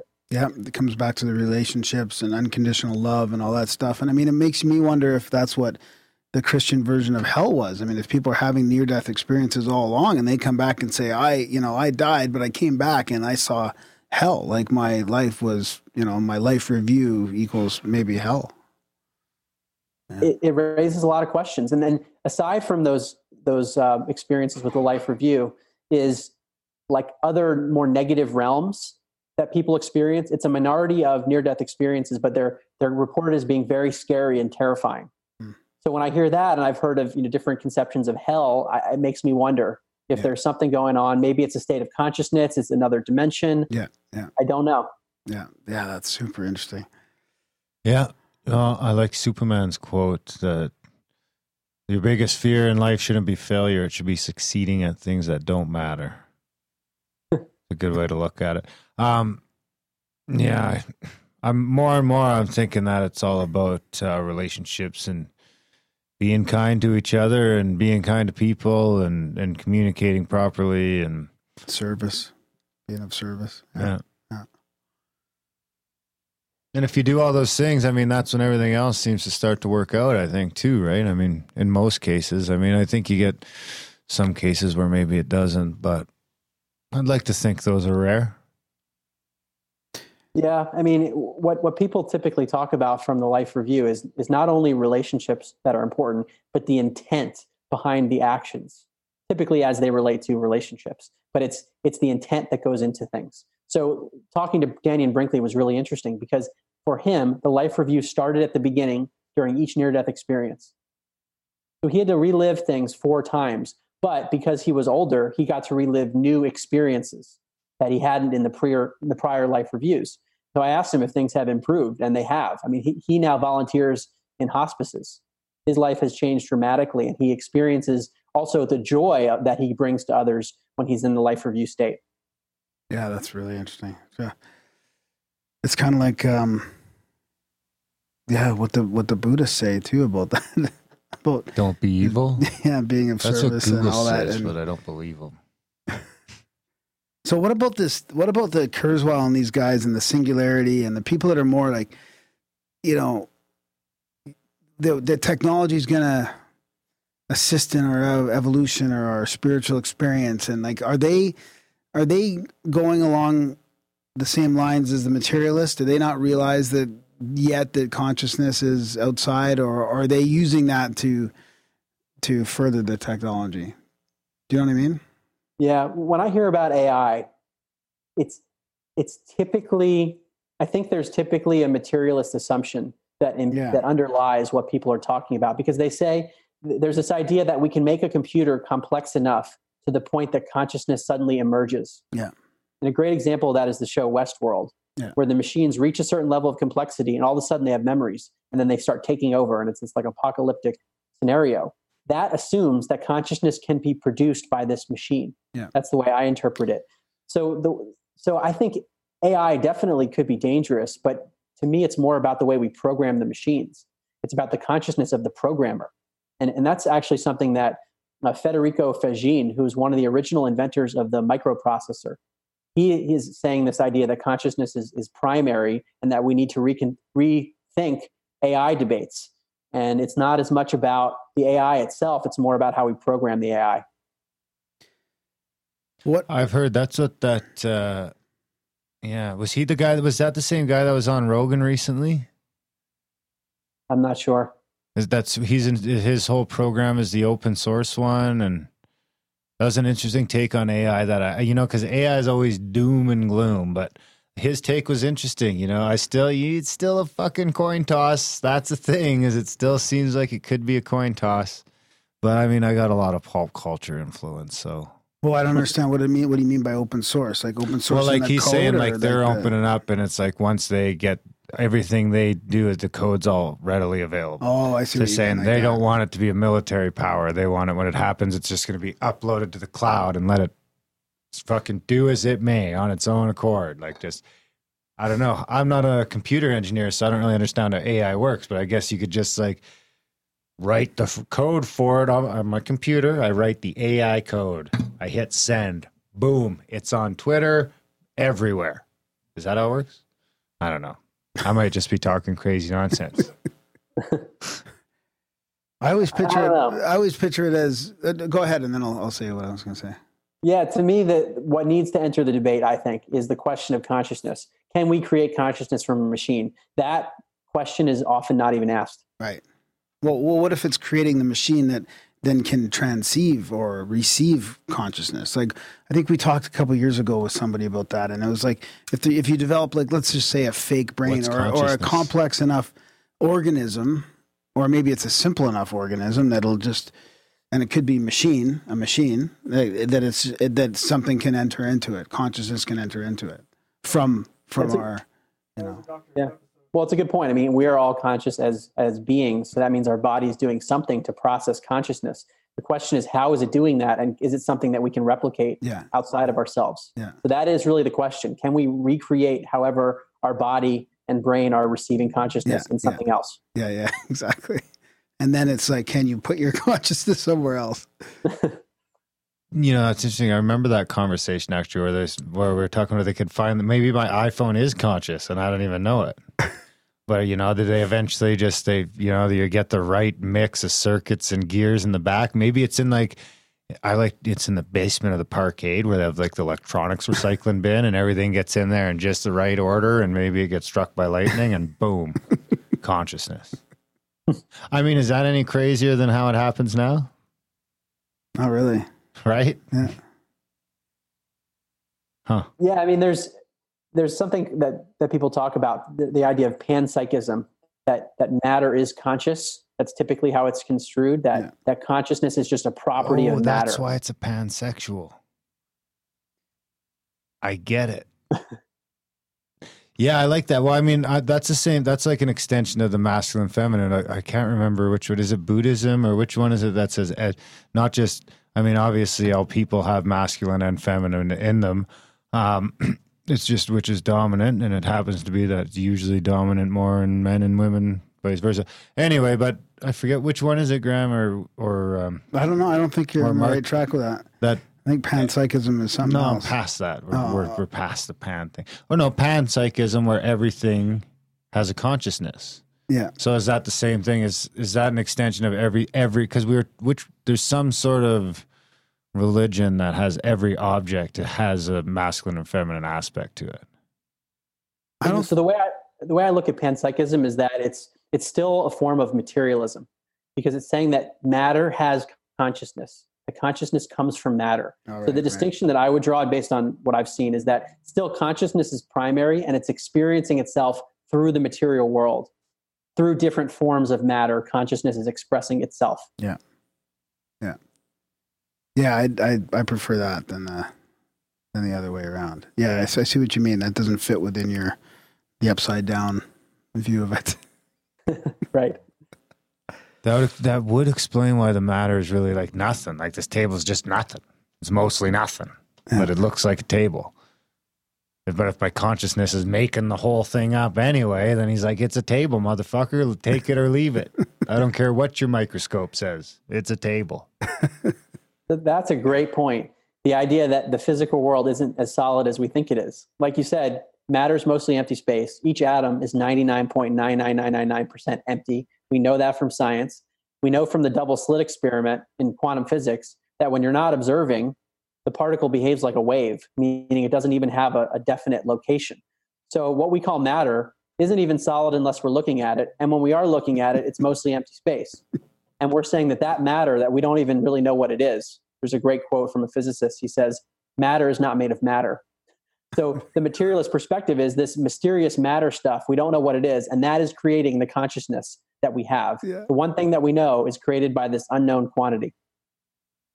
Yeah, I still can't wrap my head around that. How this table must be vibration then, right? It's a field. Little atoms. It's a field, and this field can't go through that field. Yeah.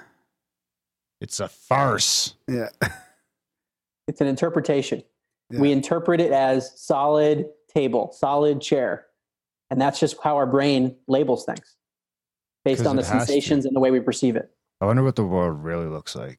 Like, I wonder if there's going to be an app one day where instead of looking for Pokemon, I just take my phone and I'm bloop, and it's like what the world really looks like. And it's like, who knows? You can change the setting to how your cat sees the world, or you know how you notice is like when I take a picture on my computer and I look at it and it's all wonky. And it's probably like that all the time because when I eat a bunch of mushrooms, allegedly, my computer looks like that all the time. Yeah. I can't type, I can't read things because something's missing or something's extra or however that's working. I can't read my computer or my phone or anything. Like I can read a text message, but it takes all of my concentration to focus in on it. And it's kind of the same idea when you take a picture of a computer screen and send it to someone. It's got that weird sort of effect on it. Well, on the topic of seeing and not being able to see well, in my book, I talk about near-death experiences where there are people who have been blind since birth or are colorblind or have just a visual difficulty. They go into the near-death experience state and suddenly they can see perfectly. And then they come back in the body and they go back to having the impairment. So it's again, like the body's actually limiting our perception. Yeah. Our biological system is a limiter. Yeah. What was I was listening to someone on Rogan the other day that was talking about the cure for blindness. In 2020, they're doing the first safety studies on curing blindness. I'd be interested in knowing what exactly the science behind that is. What are they doing? Are they, maybe it's as easy as shutting something off. I don't know. On? Would it be off or on? Well, in the near-death experience, the body's basically off, and yet the vision seems to be perfect. So I don't know. And then yet in lucid dreaming, it's similar to you on mushrooms or somebody on mushrooms, is you can't read very well. Like if you're lucid or you're dreaming, like you can read. Are you speaking from experience or? Yeah. Allegedly. Yeah. So let's get into the implications. Like the last part of your book is, talks a lot about all the different implications, and you answer a bunch of questions in there. And you want to get into that part of it? I mean, I think that's pretty important. Is it any more hackable this way? How can I cheat? How can I game the system? Just more love? Think about more love? Love more? I think that seems to be an important theme, but from maybe a more practical standpoint of doing day-to-day activities and enhancing intuition. I think looking at the U.S. government's program with remote viewers where people could see things that were far away without seeing it with their eyes. So sort of like accessing a distant part of the stream with your mind.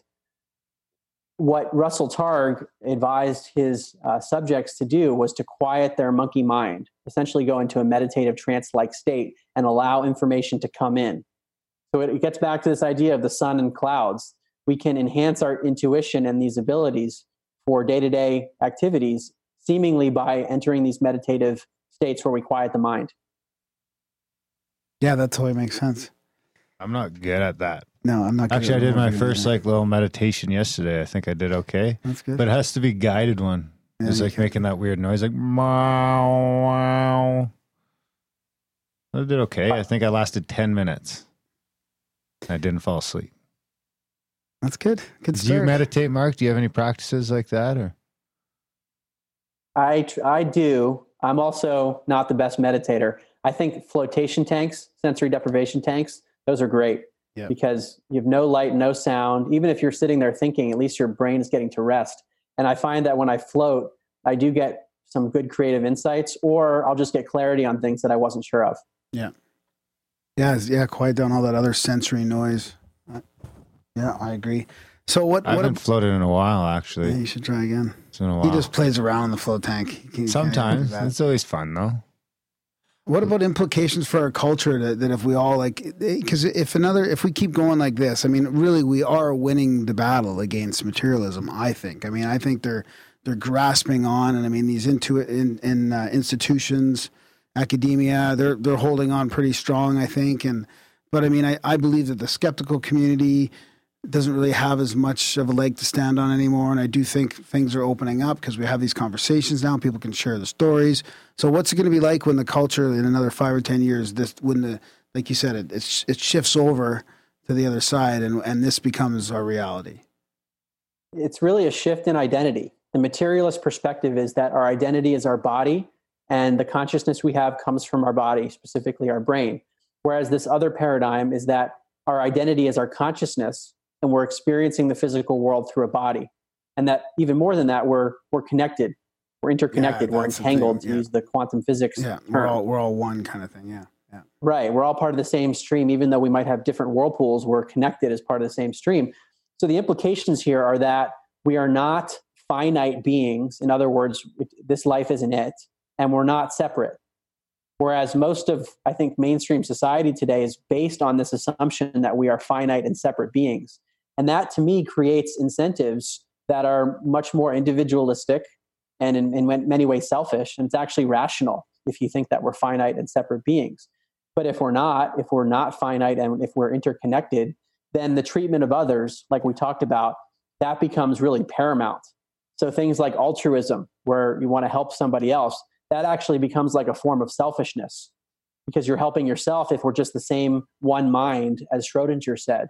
So to me, when we look at the world's problems, whether it's political or violence or anything, those problems stem from a metaphysical belief in materialism that we're finite and separate. Mm-hmm. And if we shifted that belief system, I think many of the problems we see would start to shift. So to me, it's about getting to the core cause of the problem rather than fixing individual symptoms of political leaders or individuals who are violent. Those to me are just symptoms. Yeah, I agree. If we all realized we were connected, that would make a big, big difference in how we treat each other, you know? Yeah. Huh. It's what people say after the life review. And what they tell me is, look, you don't have to have a near-death experience to go through this. You can learn from what we've been through, that all that matters is about how we're treating each other in life. So for those people, it's just so real that they don't even deny it. But for the rest of us who haven't had that experience, it can be difficult to relate. Yeah. So you think we'll get there in 5 or 10 years, or what do you think about the time frame of that? It really depends on who you ask. So yeah, totally. Going through some of my interviews for my podcast, and one of the guys I interviewed, who's been doing this for a long time, Dr. Jeff Mishlove, I asked him about that, and he's seen this for decades, and he's seen the difficulty of how difficult it is to gain traction. So I think he's a bit more pessimistic. Yeah. He said closer to 200 years before this is mainstream. Wow. Well, it'll be dead by then. Wow, that's crazy. I wouldn't think that at all. But I mean, it could be. But I mean, the dominoes seem to be lining up. Sometimes it seems like it happens quicker. If one starts falling, then they could all go a little quicker, but maybe not. Well, I hope so. I wonder if they were saying that, like, I could picture them saying that in like 1200. We got these motherfuckers. Well, it reminds me of the whole UFO field too. I mean, the people have been pushing for disclosure for like 60 years, and everybody's like, "It's going to happen. It's going to happen." And then decades go by, and it doesn't seem like much changes. But that, as well as a lot of the other stuff we talk about on the show, does seem to be changing and does seem to be opening up. I mean, the government's admitting, like, these programs like you're talking about are, well known. People know about Stargate and the remote viewing and studying the UFOs. Even all that stuff seems to be seeping into our consciousness. I mean, we can talk about this like way easier than we did 5 years ago. So, well, I think the fact that I could even write this book, that someone like me who just works in business was able to write a book with 700 some citations. Yeah, that says that there's a ton of evidence coming out from credible places. And there was also an article that I mentioned in the book that came out in 2018, published by the American Psychologist, which is the official peer-reviewed journal of the American Psychological Association, that does a meta-analysis of many of the psychic phenomena and shows a real statistical effect. Yeah. The journal approved that article. After all these decades of controversy, they still approved it in this mainstream journal. So that, to me, is a really big shift. Yeah. So, what are some of the other guys you've or scientists that you've interviewed on your podcast, and what's your plan with that? Well, the plan is hopefully to release it later this spring, and the format will be twofold. One is just the raw interviews, sort of like what we're doing right now, and the other will be a little more creative, where it's a conversation between me and my producer.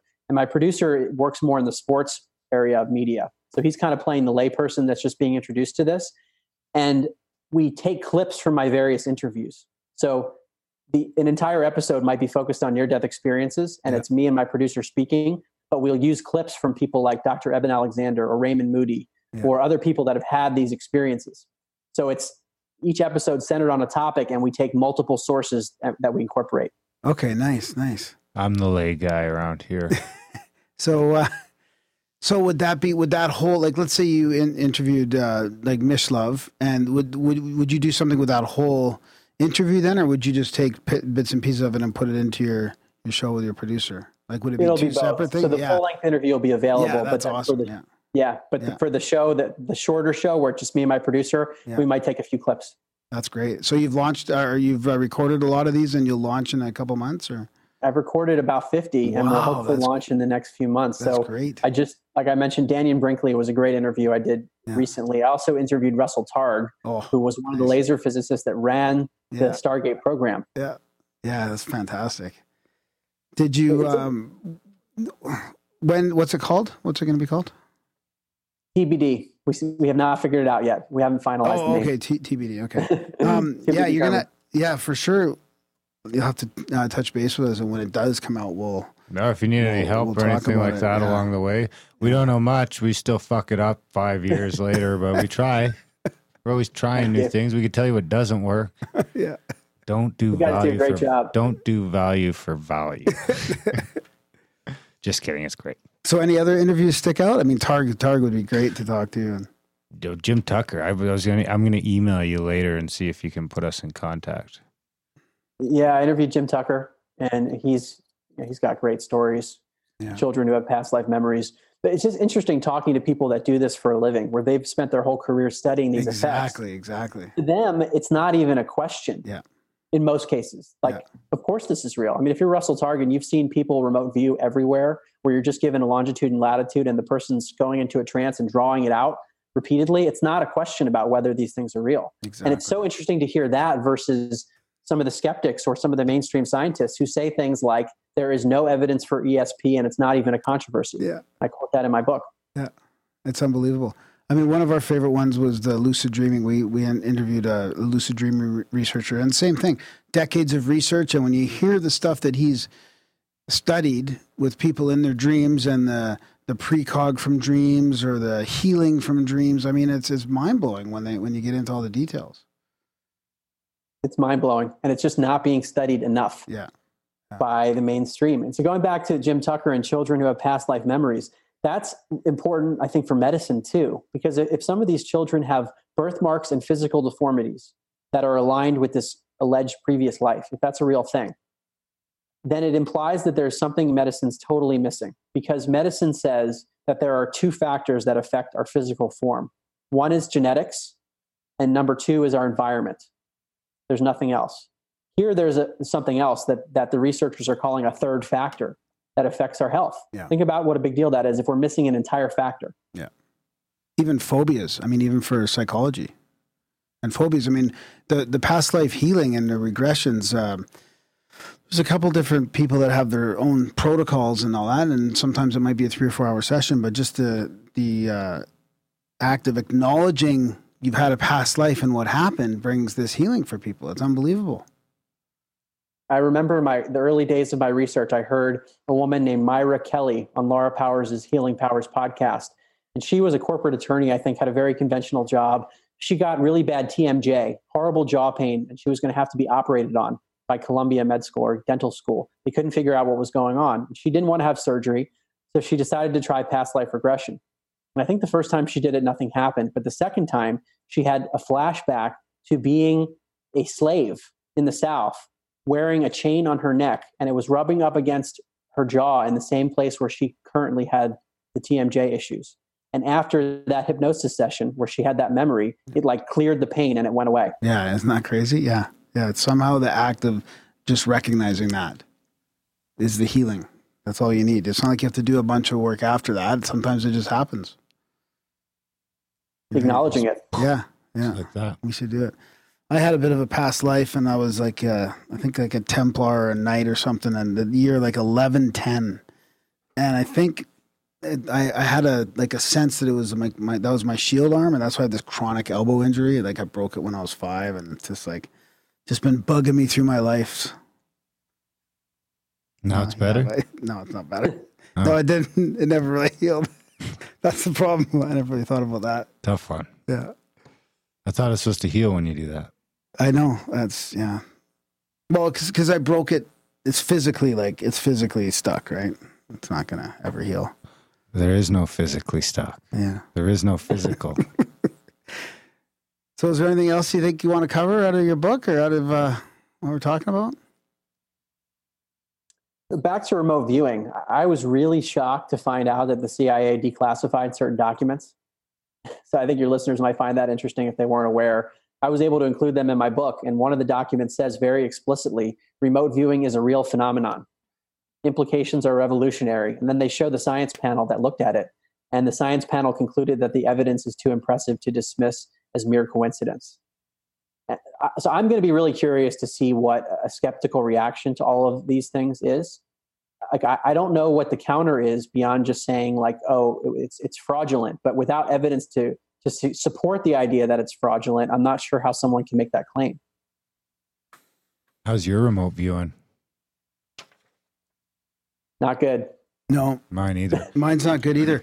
But we have friends of ours that do a podcast, Cat in the Box. Cat in the Box. Justin and Adam, and they've been doing remote viewing every week. This is what they do. They've been doing this remote viewing thing, and they're getting some crazy hits. I mean, I've even taken a little like crash course in it as well in Calgary here. Crash course? How much did you pay for that? I don't know, it's like $50 or something maybe. It was one of our guests there. We had him on. Like, but it's just I can't do that. I can't do that. Crash courses. And the CSET. We should have Grimerica CSET school. Yeah, can't do it. So the other thing I want to mention about your book too is you got a lot of praise and a lot of people writing about how good it is. I mean, that's some good feedback you get there from people. I appreciate it. I think it helps for me as someone who's in the business world. I'm not a scientist, but a lot of the scientists who have been in this field, like Eben Alexander and Dean Radin and Rupert Sheldrake, people like that. So they're behind the book, which I think hopefully will help get the message out. And that's really what I'm trying to do, is to get the book in as many hands as possible so that people can start opening up if they're willing to. I think it can have a very positive impact on people's lives. Yeah, definitely. I was going to say at the beginning even that this book is the book that you give your family members or your close friends or these people that, you know, that are skeptical of all this. And this gives, it's like a little manual here rundown of why we need to get away from materialism. So yeah, it's a great resource for people to give to their friends and family. But I want to keep my iPhone. No materialism, still get the iPhone. Still get the podcast. You know, it's interesting. I got to thank you for that, because it's like, you know, people give you, it's interesting if people give you flack for being, you know, just a businessman or not being a scientist, because the problem is that the people that are the scientists doing the work are most of the time too busy to write the book, especially the overarching book that brings it together, because their books are fucking hard to understand and you need to be a scientist to understand it. So you need the podcaster or the author or the documentary filmmaker, whoever it is, to sort of tell that story, because otherwise, you know, in today's specialized culture, without people like you sort of sewing the quilt together, it's just we're all just looking off in different directions. Yeah. So, yeah, I had some advantages as not being a scientist. Number one, I don't have an academic career to protect, so I could write things and include quotes that I had no qualms about, because I'm just objectively showing what I found. And also, I was able to write the book in what I think is a simpler form than maybe a typical scientific book. And I could use simpler language and not feel badly about it, because I'm not like defending a PhD or anything. Yeah. So I had those advantages and really wanted to make it accessible to a general audience. How's it gone over so far? And then how about the people in your personal life that have seen you take this journey? Because it hasn't been very long. It's been 2 or 3 years since you started the whole process. So you hammered down pretty quick. What do they think? Yeah, it's only been 2.5 years since I first started it. I think people have seen a shift in how I look at things and think about things, but it's still the same person.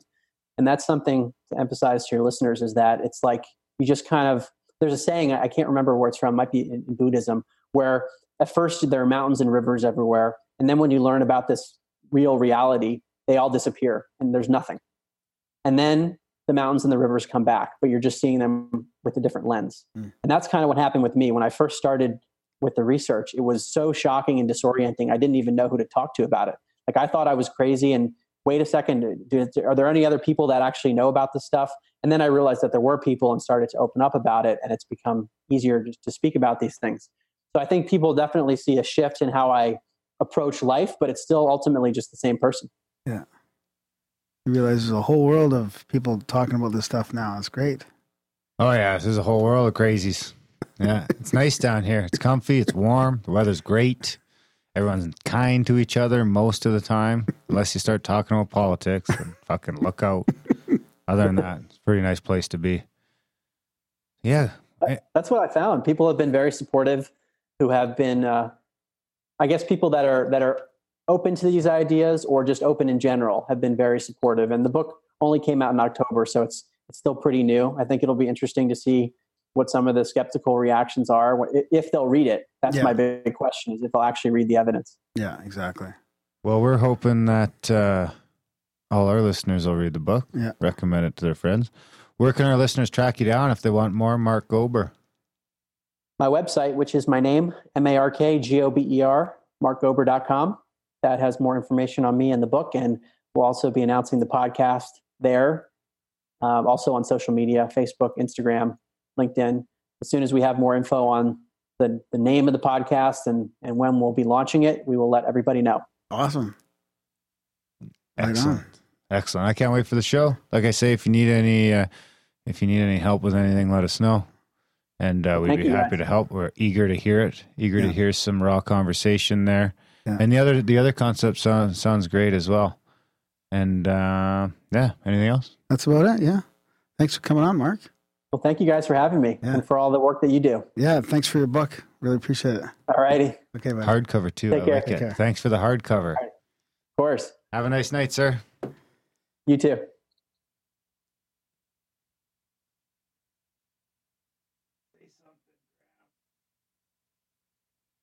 And that was our chat with Mark Gober. What'd you think, buddy? I think I need a fucking mouse. I think I need a mouse. Yeah, it was good, eh? Yeah, yes. It's like I'm not being silly. I'm being serious when I say this is the book you hand to people that are really not sure about materialism, or they don't want to go down that rabbit hole. I believe you. Yeah. I believe you. I'm actually going to check because it's a good read. You know what's funny is, like, I just actually figured out who we were having on the show like a few minutes, well, not a few minutes, probably around this afternoon. I had a different guy. It was oh boy, here we go again. It was a forensic geologist. Oh, huh. Jesus.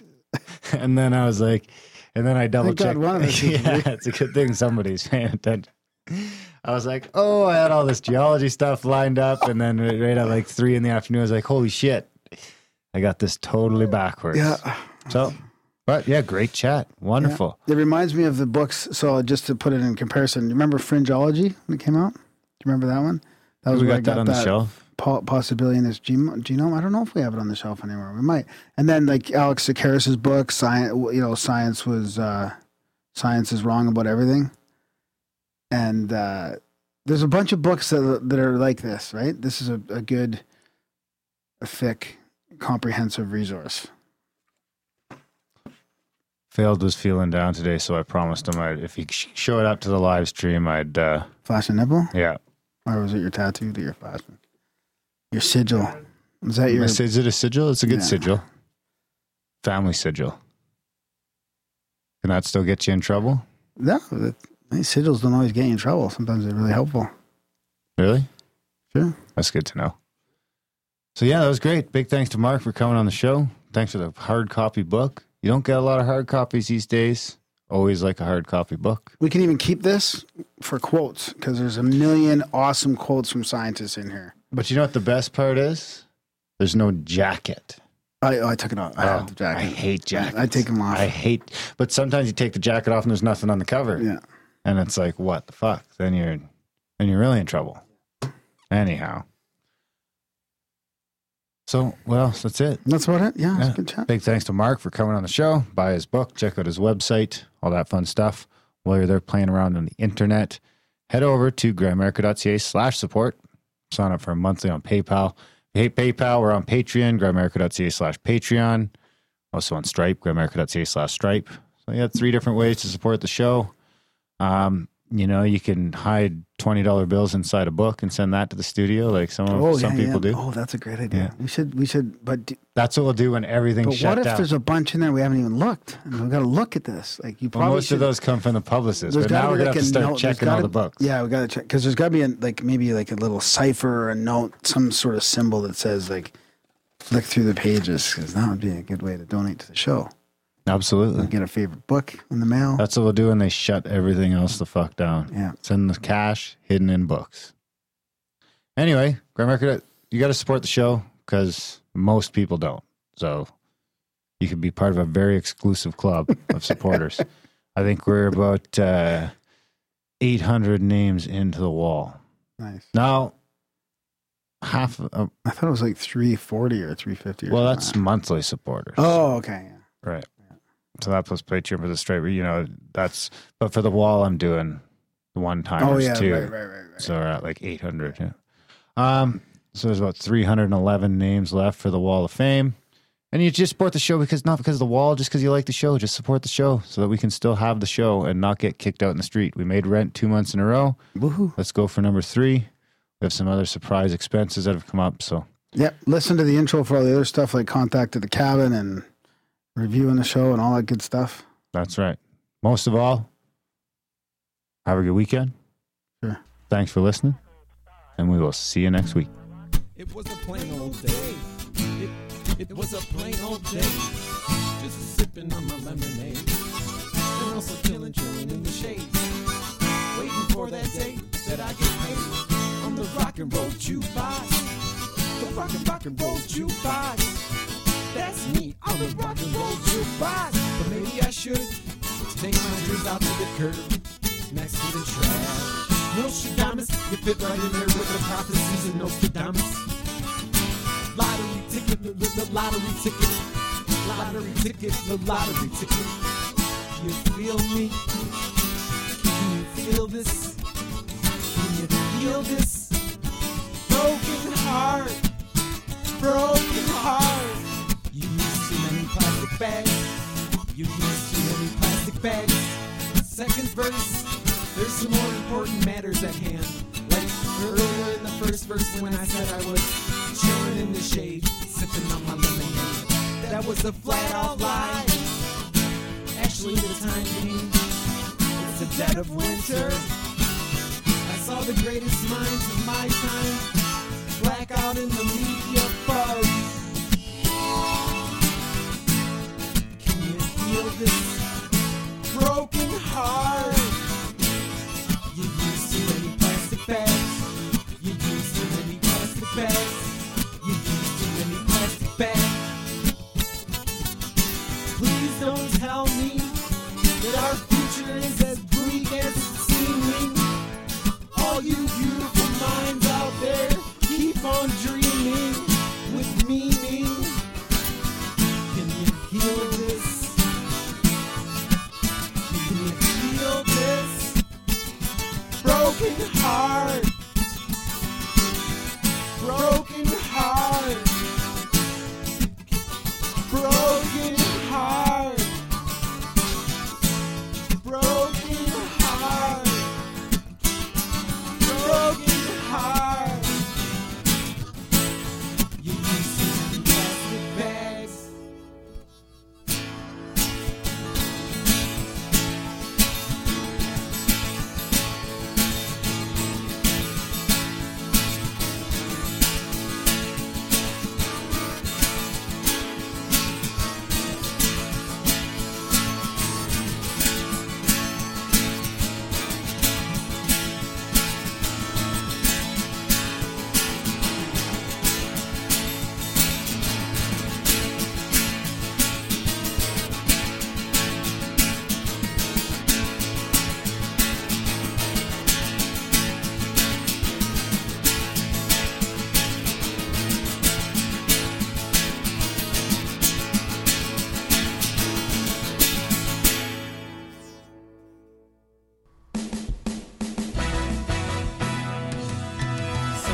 they're like coast to coast, but on demand. Raw and uncut interviews, and all without no ads. One says false and one says true, and the rate you sing grows too.